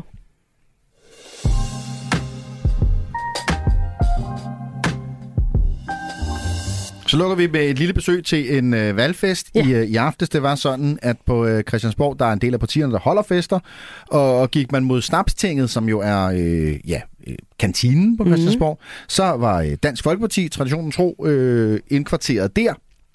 Og lige til højre, Danmarksdemokraterne. Og det er jo 2 partier, som har en relation, kan man sige, fordi en del er hoppet fra det ene til det andet. Og man kunne meget nemt komme til at gå forkert, hvis man ikke lige var helt sikker på, hvor man var på vej henad. Det var vores reporter, Lisa Linding dog, og hun fangede Pia Kjærsgaard i løbet af aftenen til en snak om, hvordan det egentlig er gået med DF. Jamen, det har da været barsk, men jeg har smøget ærmerne op, og jeg har arbejdet fra tidlig morgen til sen aften. Og nu er vi der, hvor vi er, og kan arbejde videre, så det er det, vi gør. Og hvor træt er du? Altså, du må være lidt træt efter den her valgkamp, tænker jeg. Jamen, jeg er træt. Det vil jeg slet ikke lægge skjul på. Selvfølgelig er det. Det bliver man da, men igen er det også en lettelse. Jeg tror også, det er det, der gør det. At man ligesom nu puster ud og slapper af. Hvad har været den største udfordring for jer i den her valgkamp? Den største udfordring har været, at vi ikke har kunnet åbne munden, uden at der hele tiden er blevet sagt spærregrænse fra journalisternes side. Og det har været irriterende, men det har vi arbejdet os ud af, og vi er over, og det er det, som er godt. I står jo til de her 2,7-2,8% af stemmerne, hvis man skal tro de målinger, der er lige nu. Hvordan har du det med det? Det har jeg det fint med, fordi det er der, hvor vi er. Vælgerne har talt, og det skal man altid respektere. Og det, at vi er over spærregrænsen, det betyder, at vi nu kan arbejde videre i Folketinget. Hvorfor tror du, at I står svagere nu? Det kan jeg jo slet ikke. Det kan enhver jo sige sig selv. Altså alt det, vi har været igennem. Så ikke engang 11 folketingsmedlemmer, der har i illoyalitet vendt Dansk Folkeparti i ryggen, er gået hen et andet sted end det parti, de er valgt for. Det er klart, at det giver meget turbulens. Så hvem er skyld i den her tilbagegang? Der er ikke tale om skyld eller ikke skyld, og vi er videre. Vi har hovedet op og benene ned. Det er det handler om. Men hvis man nu skulle tale om skyld, hvor meget bærer du så selv af skylden? Kan jeg slet ikke forholde mig til det spørgsmål. Jeg har arbejdet Dansk Folkeparti op, jeg har stiftet Dansk Folkeparti, og jeg har givet rigtig mange mennesker, har jeg været med til sammen med dem, at give dem et politisk liv og en politisk karriere. Så det synes jeg egentlig, at det er der, jeg er. Og jeg vil jo også gerne høre om hele Morten Messerschmidts rolle i det her. Altså, var det en fejl at vælge ham som formand? Nej, det var det ikke. Det var det bedste af dem. Bedste valg af de, der stillede op, og han er en god formand. Og det mener du stadig nu, selvom vi ser de her målinger? Ja, det mener jeg. Hvorfor? Jamen altså, det tror jeg siger sig selv. Hvem skulle jeg have valgt? Martin Henriksen? Nej, det havde ikke været så godt, vel? Og hvis I så kommer over spærregrænsen, som det jo godt kan se ud til nu, hvad vil du så personligt gøre for at genopbygge partiet? Jeg vil arbejde lige så hårdt, som jeg har gjort i 38 år på Christiansborg. Jeg ved godt, hvad det her handler om. Jeg har en vis erfaring. Jeg ved godt, hvordan jeg skal handle. Tak fordi du var med. Selv tak. Lutter liv og glade dage til Dansk Folkepartis valgfest i går inde på Christiansborg. Lisa Linding, glimrende interview. Ja, jamen det var i hvert fald en af de fester, der tidligt på aftenen var booming, fordi det er Dansk Folkepartis fest altid. Ja. Der var gang i den, hvor at Socialdemokraterne jo først kommer, når de ligesom kan mærke, at det er gået godt. De skal ikke stå til en eller anden fest og se dumme ud. Nej tak, sådan det er slet ikke stilen der. Overhovedet ikke. Ja, det var vores opsamling på dagen i går, hvor der selvfølgelig var folketingsvalg, og der bliver jo så meget at samle op på det næste. Pernille Rødbæk, der er 5 sekunder tilbage. Du ligner bare en, der lige Jeg har lukket ned. Computeren er lukket ned. Jeg har ikke mere at sige. Jeg har sagt alt det, jeg skulle sige. Ja, og det kan jo fortsætte fra nu af og ind til... Ja, sådan er det. Pernille Rødbæk, Amalie Bremer, Tony Scott og Missionen takker af for i dag. Vi